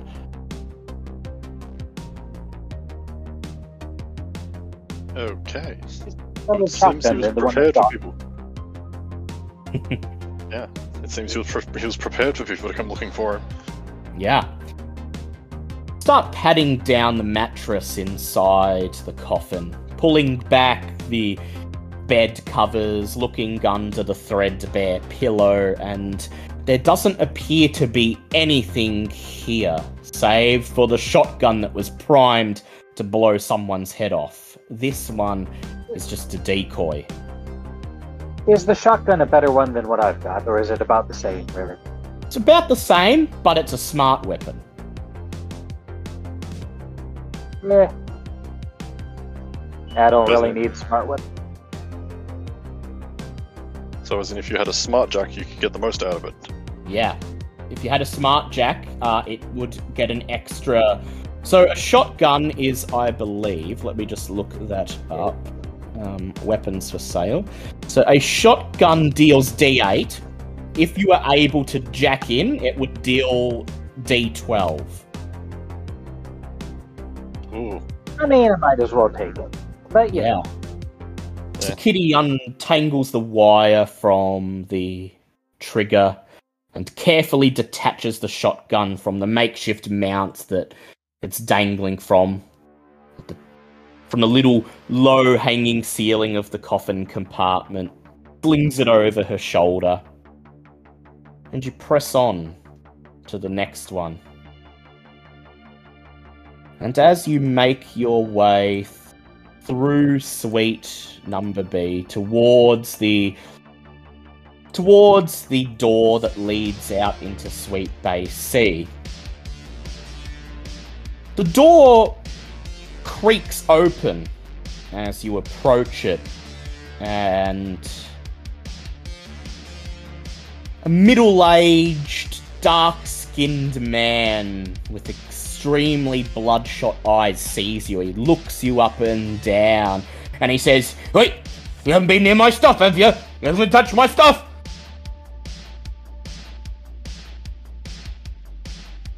Seems to be blocking the doorway. He holds out his hand. He says, "You've been near my stuff? I'll smash you in, I will. I'll smash you in. You come here near my stuff." We ain't after you, mate. Hand down and move away. Go ahead for me and roll a presence persuade check, kitty. I think Garsh is making the wise decision of not being a horrifying amalgam of code in front of this person. Are you still a multi-tool, or have you... I'm going to stay a multi-tool for now. Yeah. Little multi-tool With just like floating only in an the 8. air. I'm pretty sure he thinks I'm touching his stuff. Yeah. He frowns. He says, I saw you come out of there. I saw you've been touching my stuff. You've been touching all my stuff in this suite. Ain't no one allowed to touch my stuff. It's my stuff, only it is you. He slams a fist into a beefy palm. He says, ooh. He says, that's my vert, and there it is. Can't get it on the street no more. Can't get the vert on the street. You better pay for what you take, and you better pay. You pay up 100 creds right now, or I bash your head in as you don't touch my stuff. Would somebody else like to tell this fella why that's a really fucking bad idea? Or maybe you could quickly knock him out and stow him in one of the compartments. Yeah. You know what? This is why I got a strangler cord. Without breaking stride, Kitty will fire her cord around his neck, pull him down, and pretty much sit on him until he stops moving. Yep. What's your strength? +3? +3. Yeah.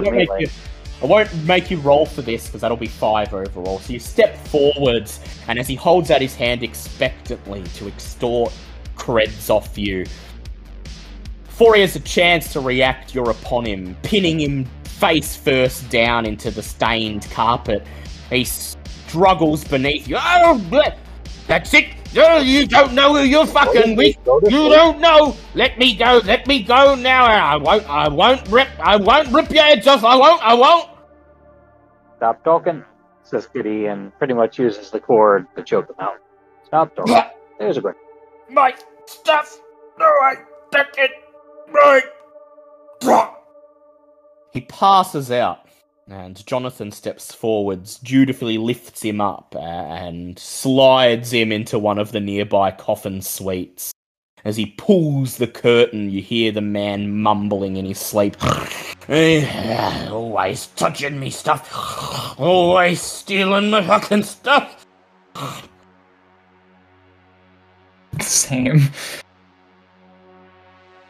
You step through the open door and start making your way down the curved hallway that leads to Suite Bay C. Yet more stained grey carpet and vomit-inducing wallpaper. The unicorns that cry tears of blood are gone. Now, there's a picture of what looks like your standard Sec Corp officer, only instead of a normal head, he's got the face of an elephant, smiling unsettlingly at you, his tusks bent the wrong way, pointing up into the air besides his flap-like ears. On your way to Suite Bait C, according to your map, you're passing the security hub. And indeed, for how nondescript the rest of Sig, Sip and Sleep is, the security hub stands out. a reinforced metal door instead of the flimsy wooden ones, and somebody's actually bothered to hang a plaque up on the wall that reads in bright red lettering, "Security, staff only." And beside it, there's a little logo, the UCS, United Citadel Security logo, telling you that they're the ones in charge of security for this establishment.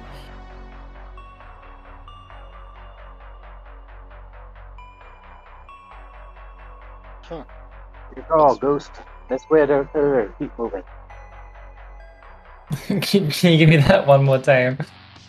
One more time, Kitty. Your call, Ghost.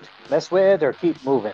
Yeah, but if there's going to be any access node, it would most likely be in here. Yeah, all right. Let's take a look. Oh man, I gotta have something digital. This ain't right. Yeah. You step towards the reinforced metal door, and there doesn't appear to be any handle or any keyhole. You see a biometric scanner embedded into the door frame on the right side, and as you step up to it, a single LED blinks red. You are not allowed to access the security hub. Oh well, that's a shame. If because the LED says no, then there's just no way in. Yeah. Yeah. Let's do this. How would you like to do it, Ghost? Hack straight in or copy swappy? Yeah, fuck, I'll use an app. Yeah. All right. Knowledge technology to activate your copy swappy. That's 22. 22. Yeah. You drag the code packet across your vision, integrate it into the feed of data, and activate copy swappy. To your right, Paradigm suddenly flickers, takes on the appearance of Sig out in reception. Oh, okay, that's how that's gonna go. All right. The short, hunchbacked, decrepit ghoul of a man shuffles forwards, and the biometric scanner beeps. Beep beep. You know, this is a good look on you, man. The LED flashes green, and there's a loud whoosh as the metal door slides open, admitting you to the security hub.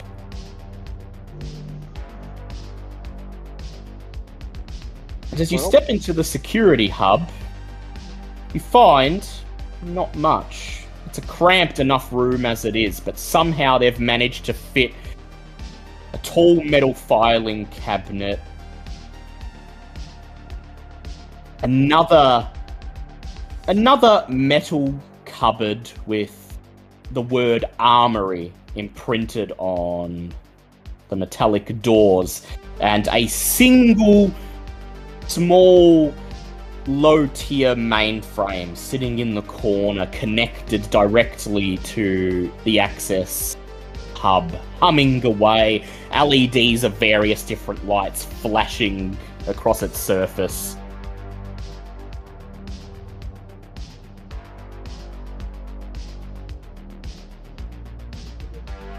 Right.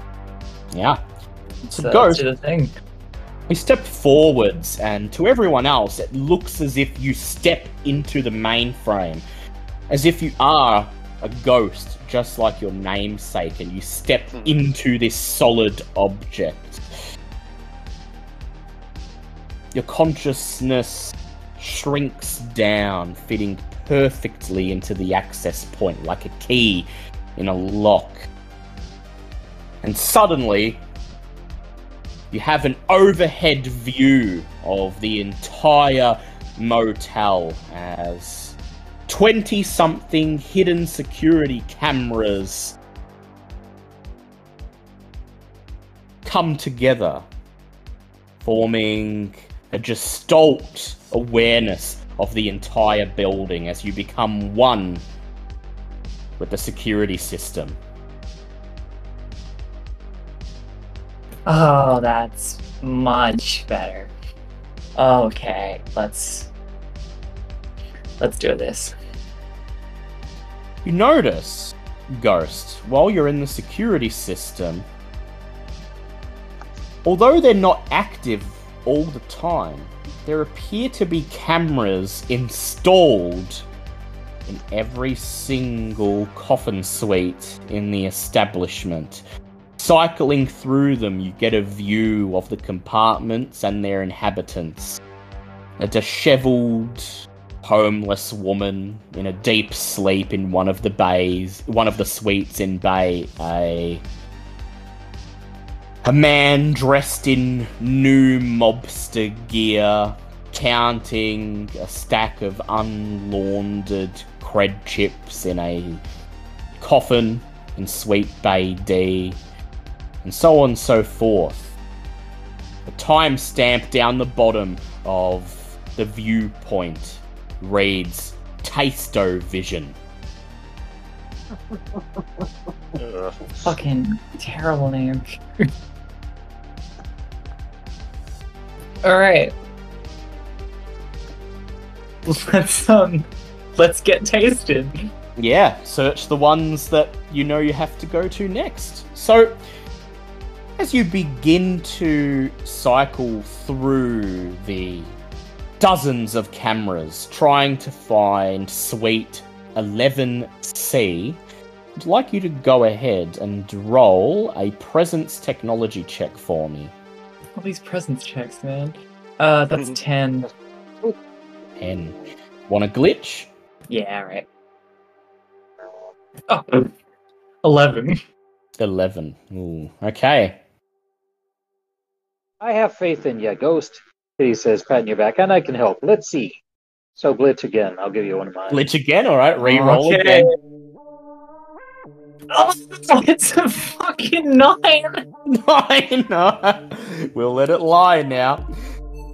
So a little viewport appears in the bottom right-hand corner of your vision, giving you a view of the contents of Suite 11C.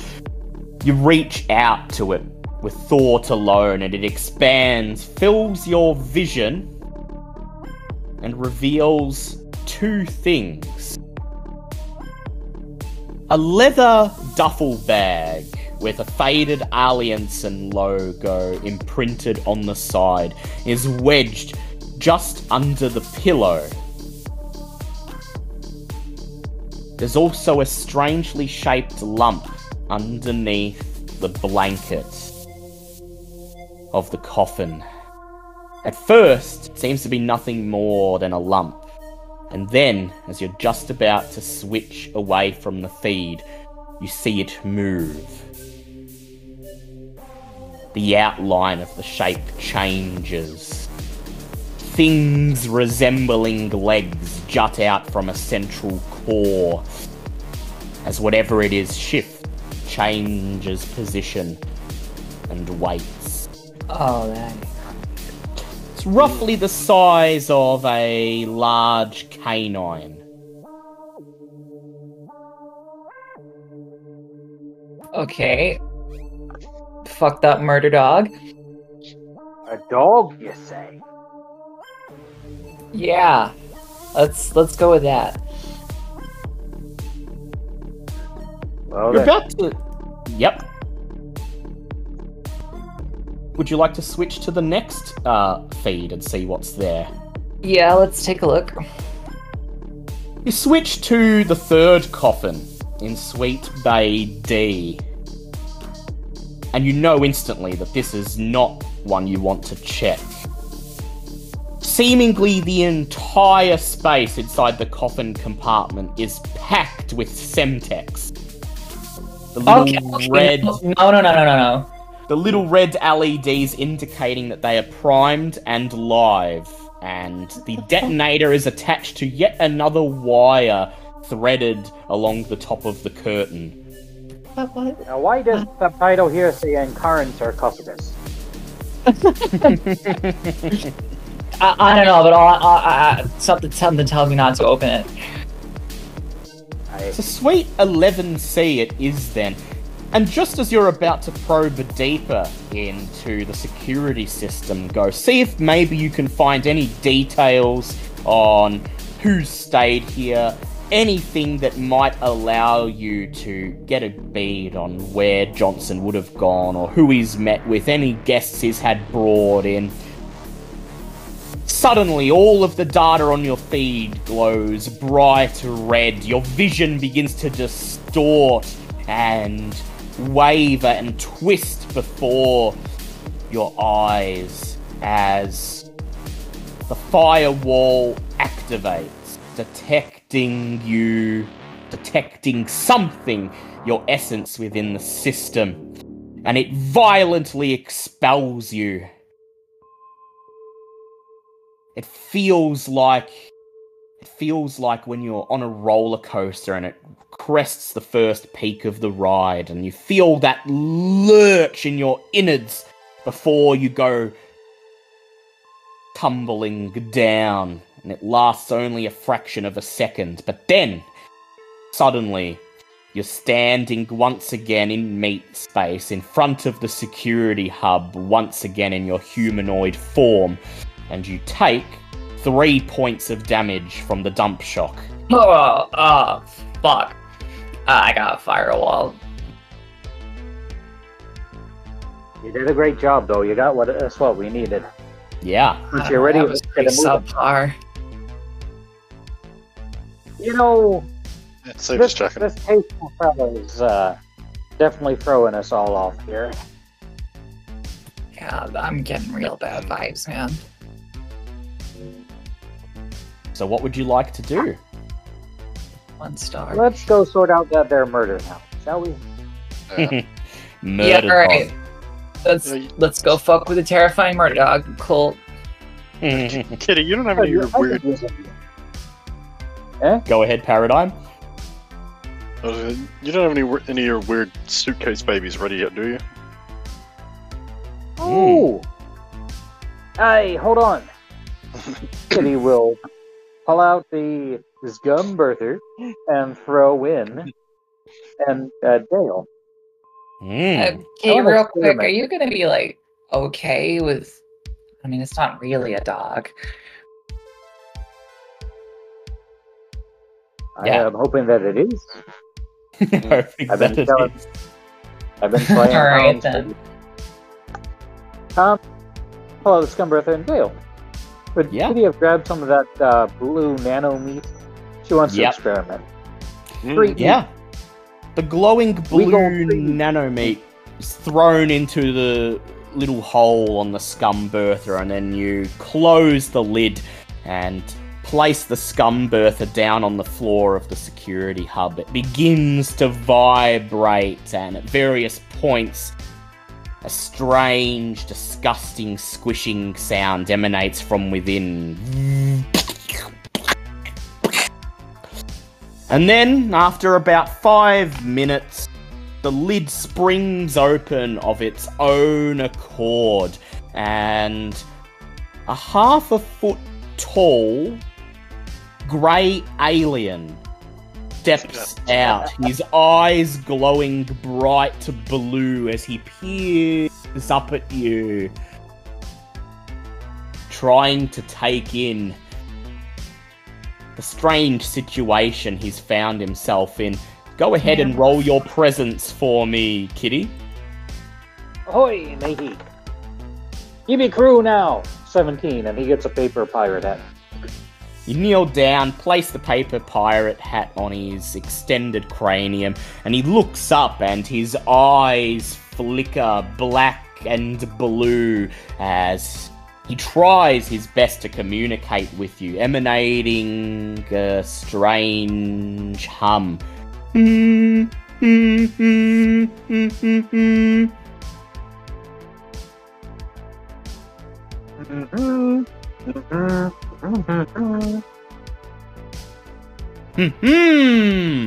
Says the grey alien, his eyes blinking bright green for a split second as he salutes you with a stumpy arm. Can I do any like language decode on this?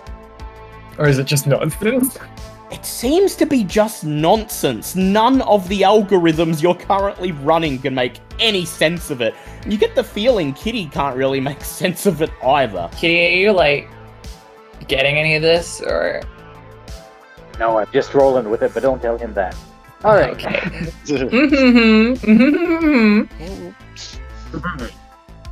The little And grey pretty well alien.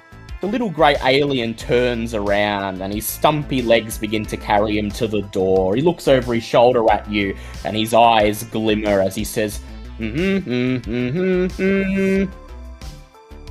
like that one.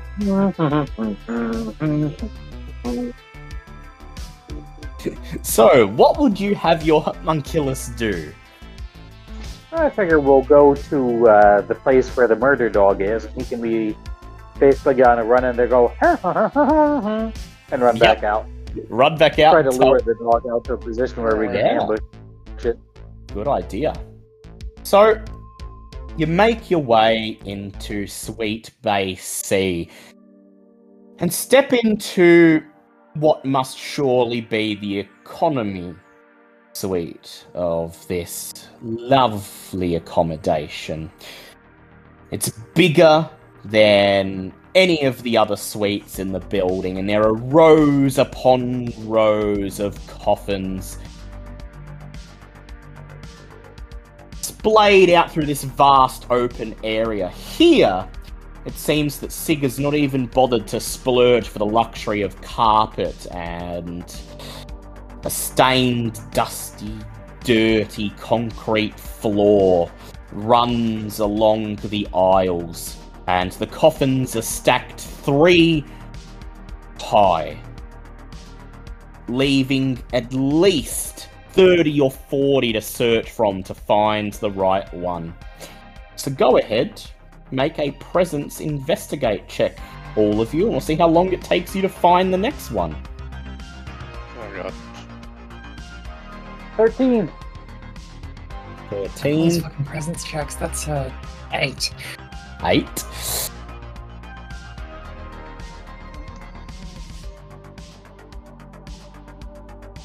That's an 18. 18. And Jonathan rolls a 17. So it only takes 5 minutes this time. You get lucky. You pick the aisle directly in front of you and begin searching. And within a few minutes, Jonathan says, Oh, number's fully intact this time, right here. And he points to the silver number 11 affixed to the plastic barrier. He raises a finger in front of his lips. Let's creep to the head of the aisle then, and see if our little friend from your suitcase can lure out whatever's in there. Creep to the edge of the aisle and hide yourselves behind another row of coffins. And then, Kitty, what do you say to the grey alien as you send him to his task, and likely to his death? He points and goes,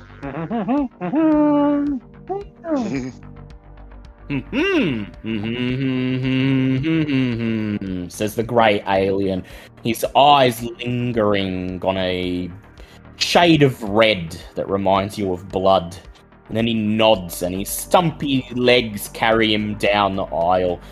Peeking out from your hiding place, you watch as he reaches up for the curtain in front of Suite 11C and pulls it aside. And then he opens his mouth, waving his little stumpy hands as he turns and runs in the opposite direction. A dog-sized crawler bot untangles its crab-like legs and scurries out of the bay towards him, the chain gun affixed to the front of it beginning to spin. well then. Bang, bang, bang, bang, bang, bang, bang, bang, bang, bang, bang, bang, bang, bang, bang, firing at the little homunculus as he runs for his life. And Kitty, as he runs past you, he looks in your direction, giving you the best grey alien equivalent of a little puppy dog look. As he darts down the corridor towards the security hub, leading the crawler drone away as it continues taking pot shots at him. I kind of want to save him now. Really save him. Jonathan Or shall we looks just grab at the you. bait and say, Jonathan looks at you, shakes his head, and he says, What, they last for 24 hours at most, don't they? At least his life was short but eventful. Yeah. Jonathan leads you down the aisle and leans into the coffin, pulls out the leather duffel bag with the Alliansen logo, and as he dumps it on the ground at your feet, he says, I dare say this contains Johnson's belongings. Maybe he didn't have time to get them back before he sold us all out. I'm curious to open it up. Let's get out here and do it on the road before that crawler bot comes back. Good idea, says Jonathan. Very good idea. He Or turns... maybe we can pick up Hummer McStumpyson on the way. So, extraction. How would you like to get out? From here, to your right, there's an archway that leads back into Suite Bay D. If you make your way down here, you could get back to the common area and probably avoid having to tangle with that crawler drone. Or you can head back the way you came, and you're almost guaranteed to come across it.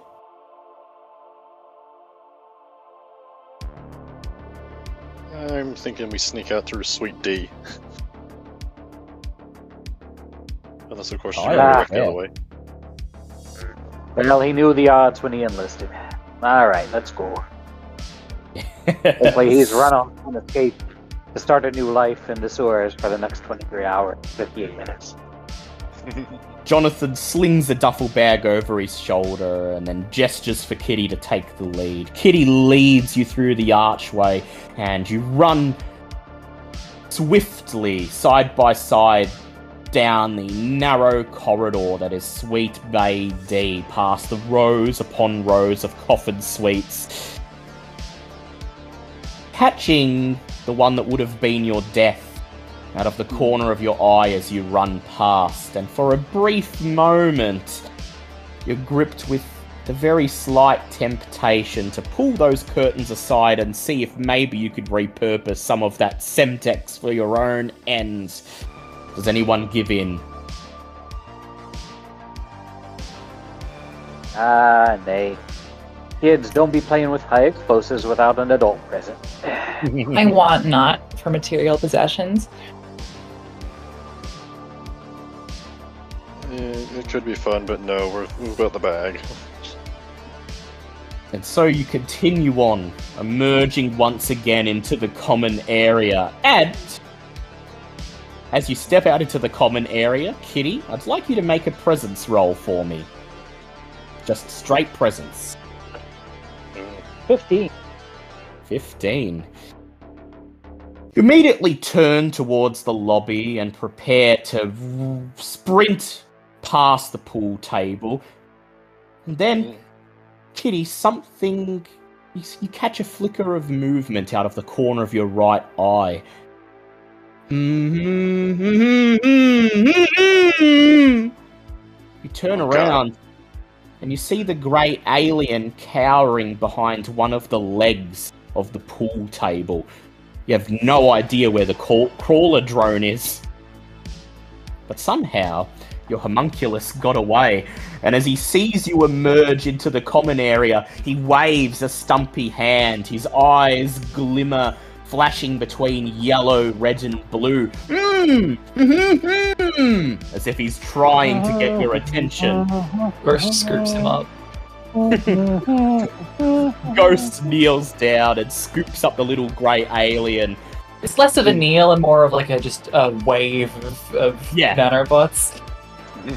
Ghost just waves her hand. The metal off her chest, leans up and sticks it into his flesh. And as the nanobots form into a tendril of data that wrap around the little grey alien's body and hoist him up, pulling him towards you all, he raises a hand towards his paper pirate hat, pulls it off his head, and waves. In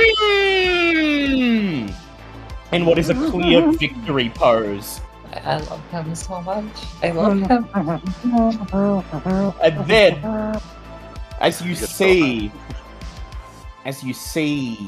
the shadow of the crawler bot's spindly crab-like legs emerging from the supply closet ahead, you turn and run, bursting through the door into reception.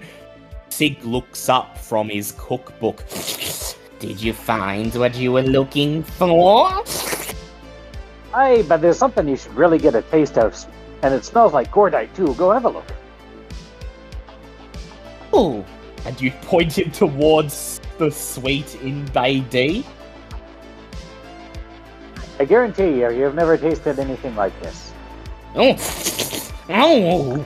I have to see this with my own 2 tongues! And instantly tosses the cookbook at his feet, stands up and shuffles away through the door behind you. And as the door swings shut, you hear 2 things. The first is the hum of the crawler drone's chain gun beginning to spin. And then, Sig's scream as it unloads its ammo into his broken body. Taste of that lead there, matey. You sprint across the reception, push through the glass doors. Paradigm's going to swipe the pen as they leave. Yeah, pen. That's rare these days. Yeah. Paradigm pen with ink. Paradigm just kneels down, snatches up the fountain pen and drops it into his pocket as you burst through the glass doors and make your way to the open, empty concrete lot where your vehicles are parked. So, it's at this point that I reveal that I had rolled to see when the next kill team would show up. And it rolled at 40 minutes. It took you 20 minutes to find the first suite. It took you 5 minutes to find the second. And I'd say it took you about 10 minutes to make your way through the facility. Meaning, as you reach your vehicles, you're just in time to see a black van with tinted windows and a gleaming Alliansen logo on its side prime the miniguns attached to the roof as it begins to speed down the neon-soaked street in front of you. You have enough time to scramble into your vehicles if you want to, or you can stand and fight. I want to hack into the ECU of it and fuck up the timings on the engine so it blows. Yeah. Let's do it for running, shall we? Yeah, discretion's the better part of valor, and as if in agreement, the grey alien pokes his head up from behind the reams of data, the ghost's body, and shouts, We gotta protect this little guy, like, we gotta go. You scramble into the stolen taxi, and Paradigm slides into the saddle of the old Harley. The engines roar to life, and the wheels crunch over the crumbling weed-infested concrete out onto the road, just as the black van turns from around a nearby building, fixes its headlights directly on you, and you hear the roar of its engine as it begins to speed up. For the first time, Kitty will be riding with Paradigm. I'm gonna pull some shenanigans if I have to win. Wrapping her tiny cat-like arms around Paradigm's waist as the great bike careens down onto the street, and as the multitude of miniguns on the van begin to whir, the muzzle flash appears, and the corporate assassins inside the van slide open the panel on the side, point their guns in your direction, and begin to fire. So, I'll have Jonathan roll but I'll also have Paradigm. I assume you're the one driving your own vehicle? Yeah, surely. Yeah. So go ahead and make me an agility drive check to defend. Okay, so it'll just be agility.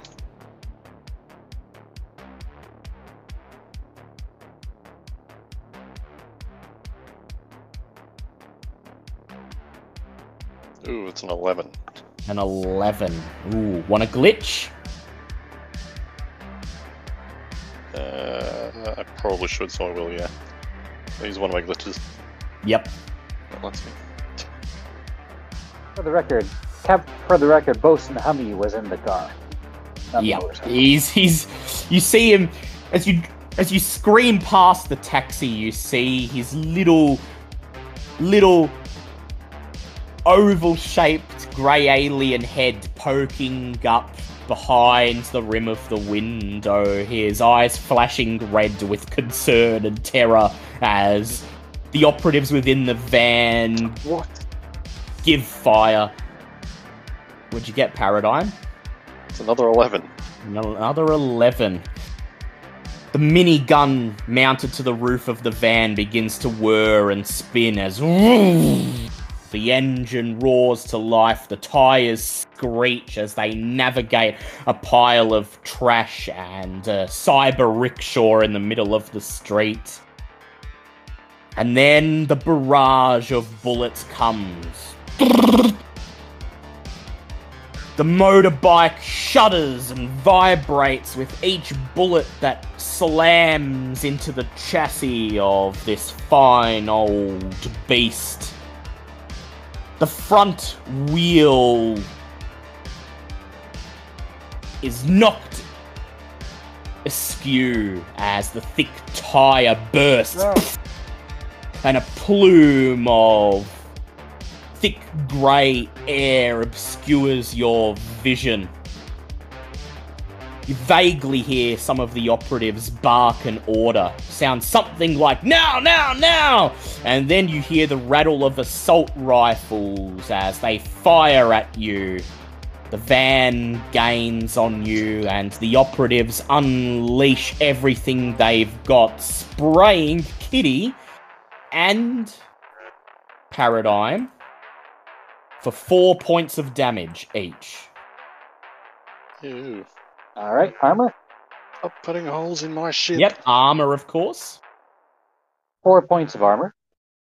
And 4 points. as they had to pull up to get a good angle, Kitty will take out the special grenade that she's been saving and huck it into the open door of the van.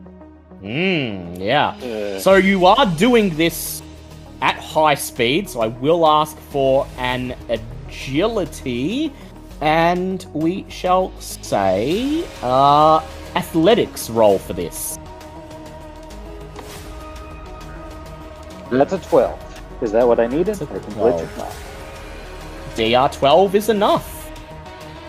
Alright. Grab a grenade out of your coat, and as the van draws nearer, as you can see its bulking black silhouette in the cloud of gun smoke and rapidly escaping oxygen all around you, you hone on the purple LEDs of the operative's night vision, pull the pin on the grenade and hurl it. You don't see it go into the van, but you hear the grenade clatter onto something plastic, and the LEDs of the night vision quickly pull themselves back in the van, and you hear the operatives screaming something. "Get out of the way!" Now, Dale, Yep. this is not a normal gun. Do you remember when I asked you if I could take one of the shots and, save triple the cost? Yeah. This is a knockout shot. This is a concussion grenade designed to stun people for one round, including the driver. Yeah. So I'm gonna roll. Toughness checks. I'm gonna roll for everyone, and also, I would like Paradigm to just please roll a d20 for me. Any d20, and there's no attribute assigned to this.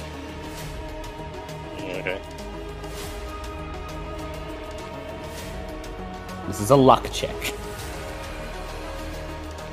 Damn, got a good expression. God damn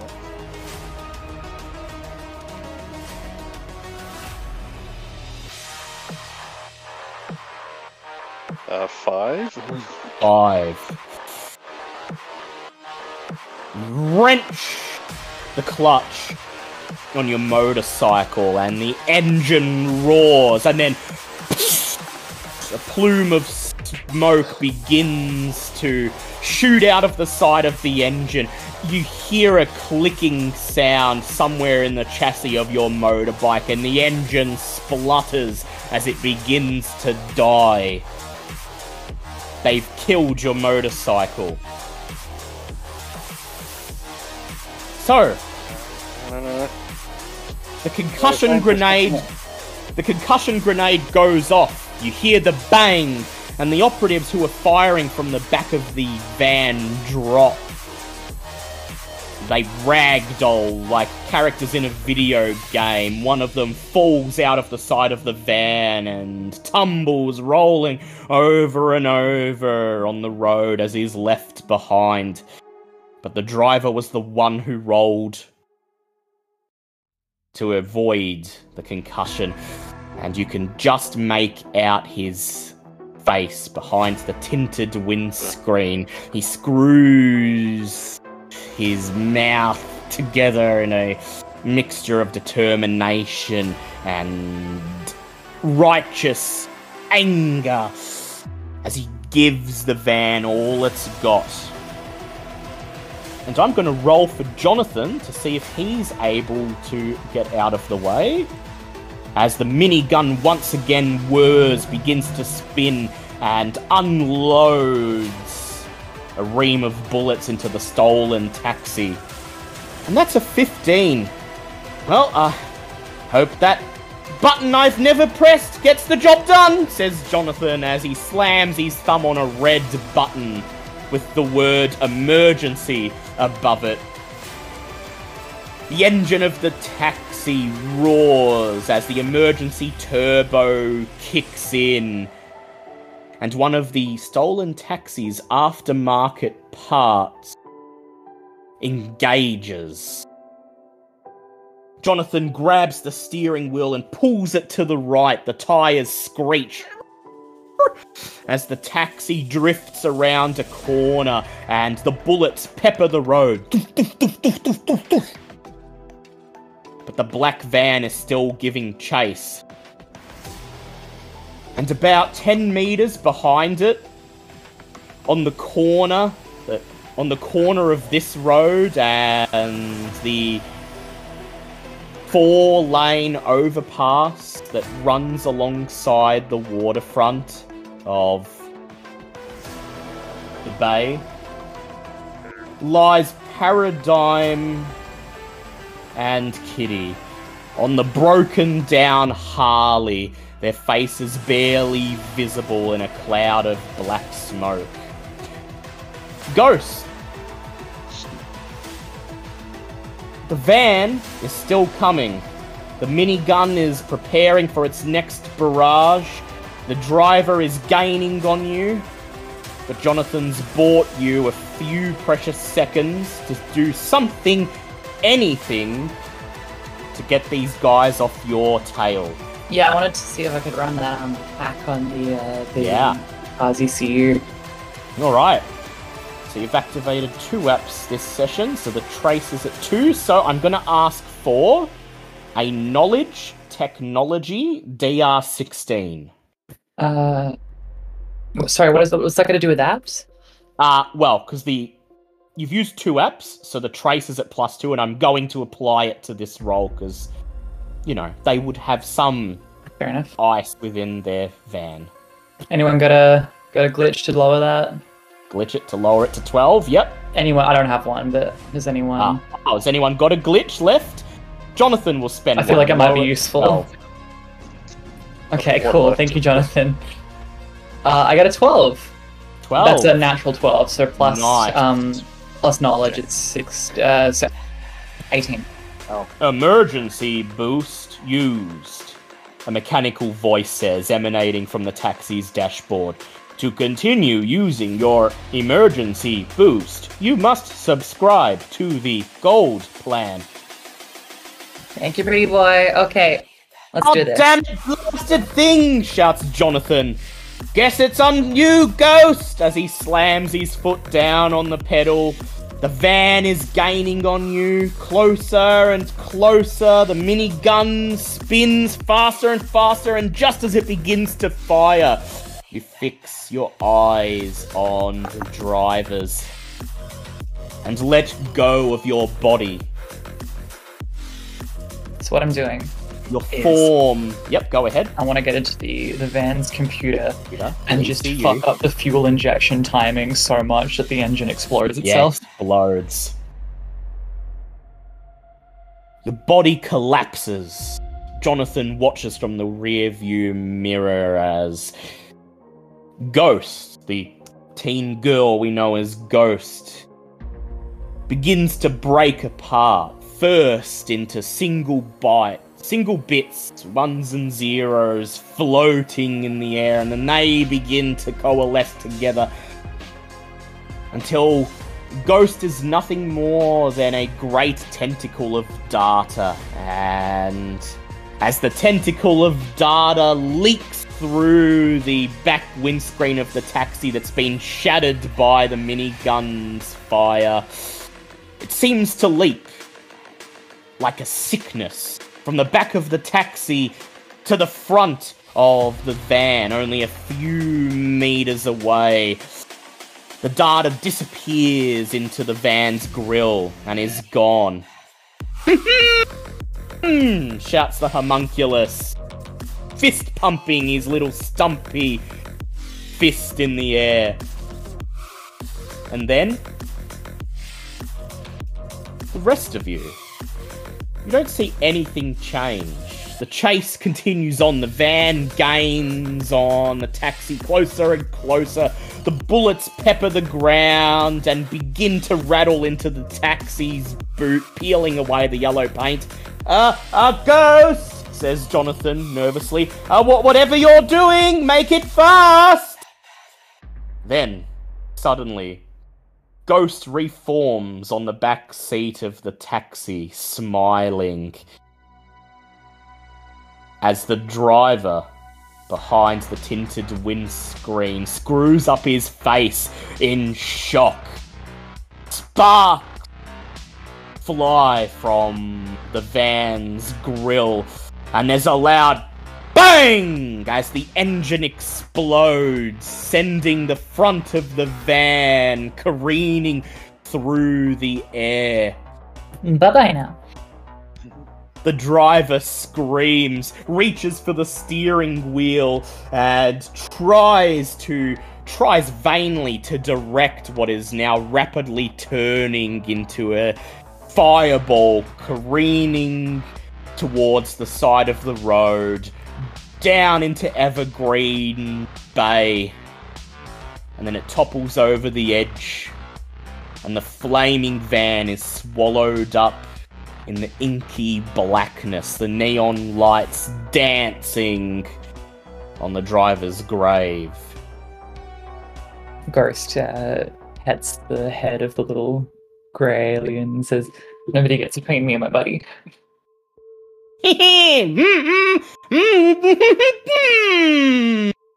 Shouts the grey alien, raising both hands in the air. He starts dancing on his stubby little legs, doing a jitterbug on the back seat of the taxi. It's his victory dance. Oh, he's precious. He's precious. About 20 minutes later, we find you all in another parking lot, buried somewhere away in the pleasure centre part of the port, wedged between a techno nightclub and a new gangster bar. The taxi looks none the worse for wear, although its boot is pockmarked with scratches and bullet holes, and the yellow paint is beginning to peel away. Paradigm's bike, though, as Paradigm bites his bottom lip and looks sadly down at the hunk of broken machinery in front of him. He silently swears vengeance. Jonathan unhinges the Alliansen duffel bag from his shoulder and places it down on the asphalt between all of you. Well, no time like the present, I'd say, he says.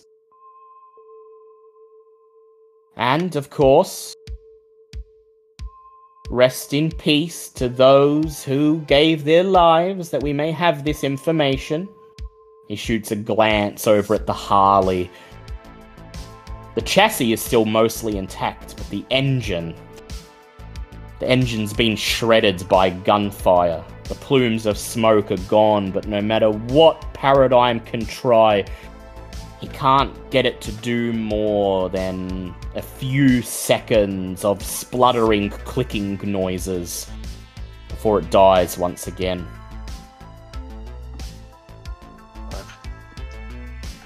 It's unfortunately repaired. They don't make engines like that anymore. Well, who'd like to do the honours? Says Jonathan. Well, yeah, might as well, says Kitty, and she'll pop open the gate. Shouts the grey alien, still seated on Ghost's somehow solid yet incorporeal shoulder.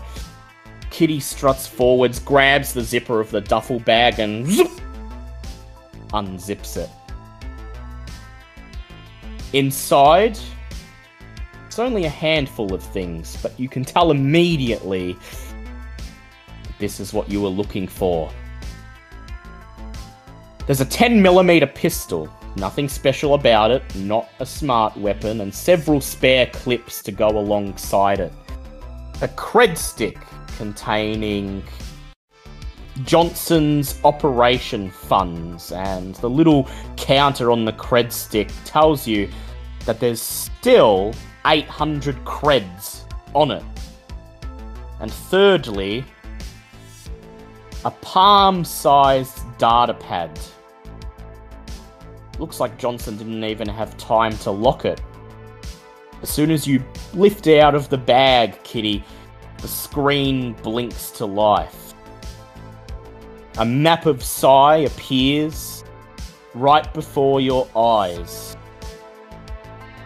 And there's a single location blinking on and off.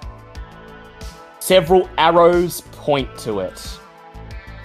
And the word Safe House flickers into view, floating across the display. Right on the edge of North Central, according to the map, with a lovely view of Lake Gravel and the Borg hold, size maximum security prison. An Alliansen Corporation data crypt. That's where Johnson's been taken. That's where he's hiding, waiting for the kill teams to find you, and waiting for when they've removed the threat, you'll come after him to avenge Ivan.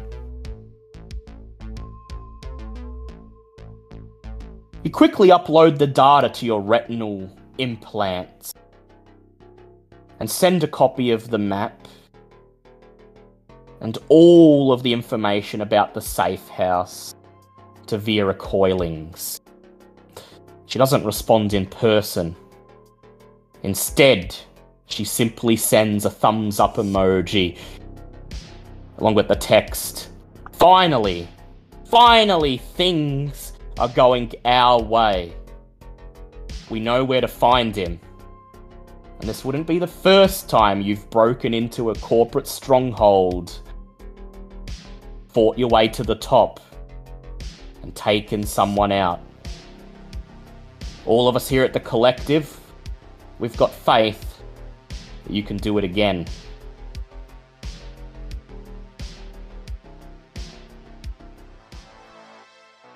punks! Punks! You're on the run! You're on the run from Alliance's kill teams. And somehow, you're still alive. I gotta give you where credit's due. You've played it smart so far. And you know where the guy who sold you out is hiding, waiting. The Alliansen data crypt in North Central. All you've got is a location on the map, an address. You don't know what's waiting for you there. You don't know what security measures have been put in place.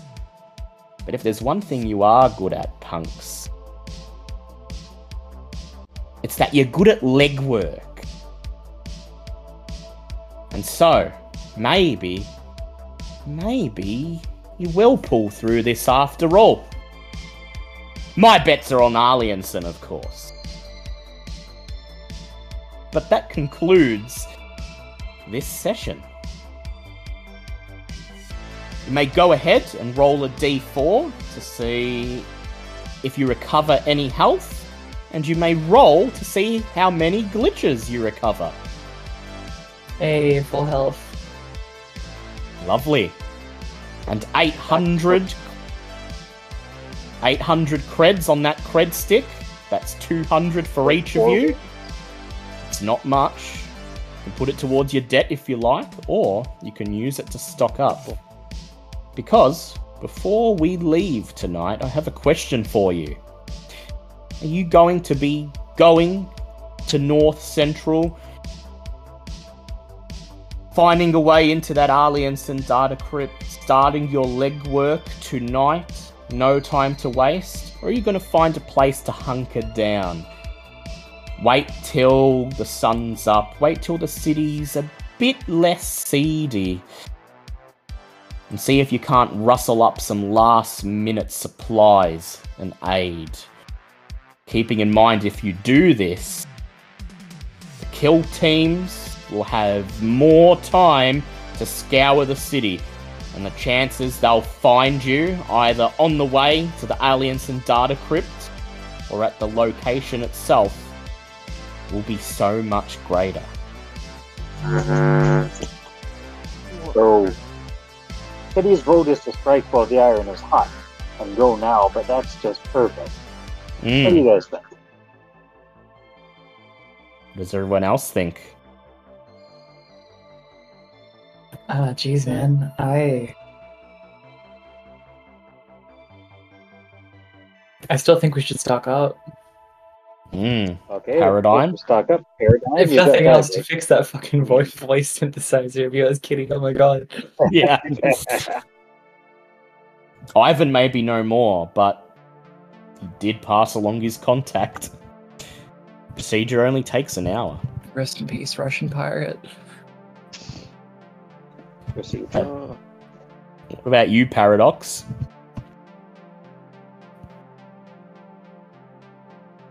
Yeah, I can see the benefit in stocking up, but I can also see the benefit of striking while with somewhat with the advantage.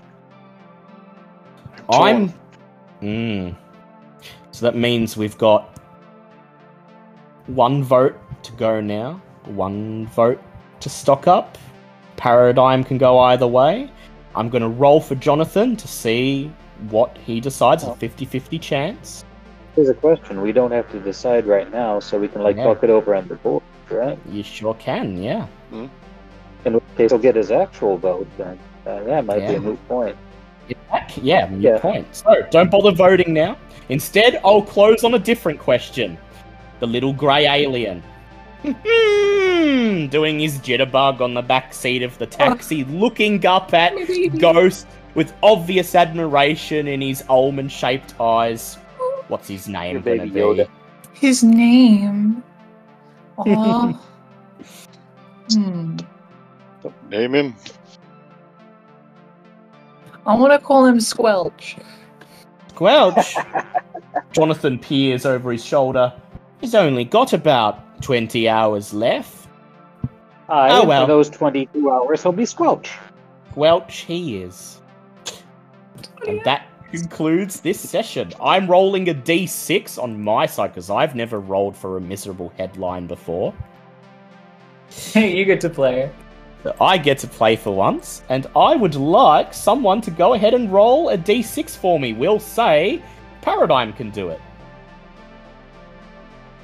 God.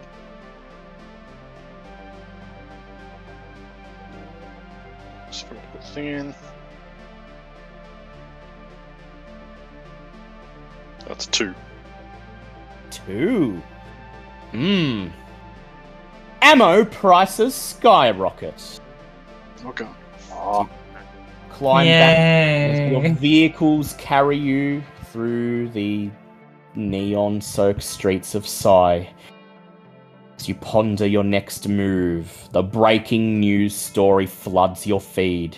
An ammo drought hits Psy after a devastating explosion at the ACGS munitions factory tears a hole in the city skyline. Mags are at a premium, and melee weapons have become a thrifty alternative. For the next, from Wait, now... Become the melee weapon. Yeah, become the melee weapon. From now until the end of the next session, ammo clips cost double what they normally would. Oh, jeez.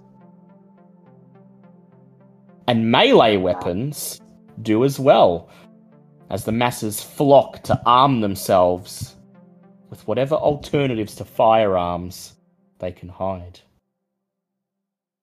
Something has disturbed the simulation.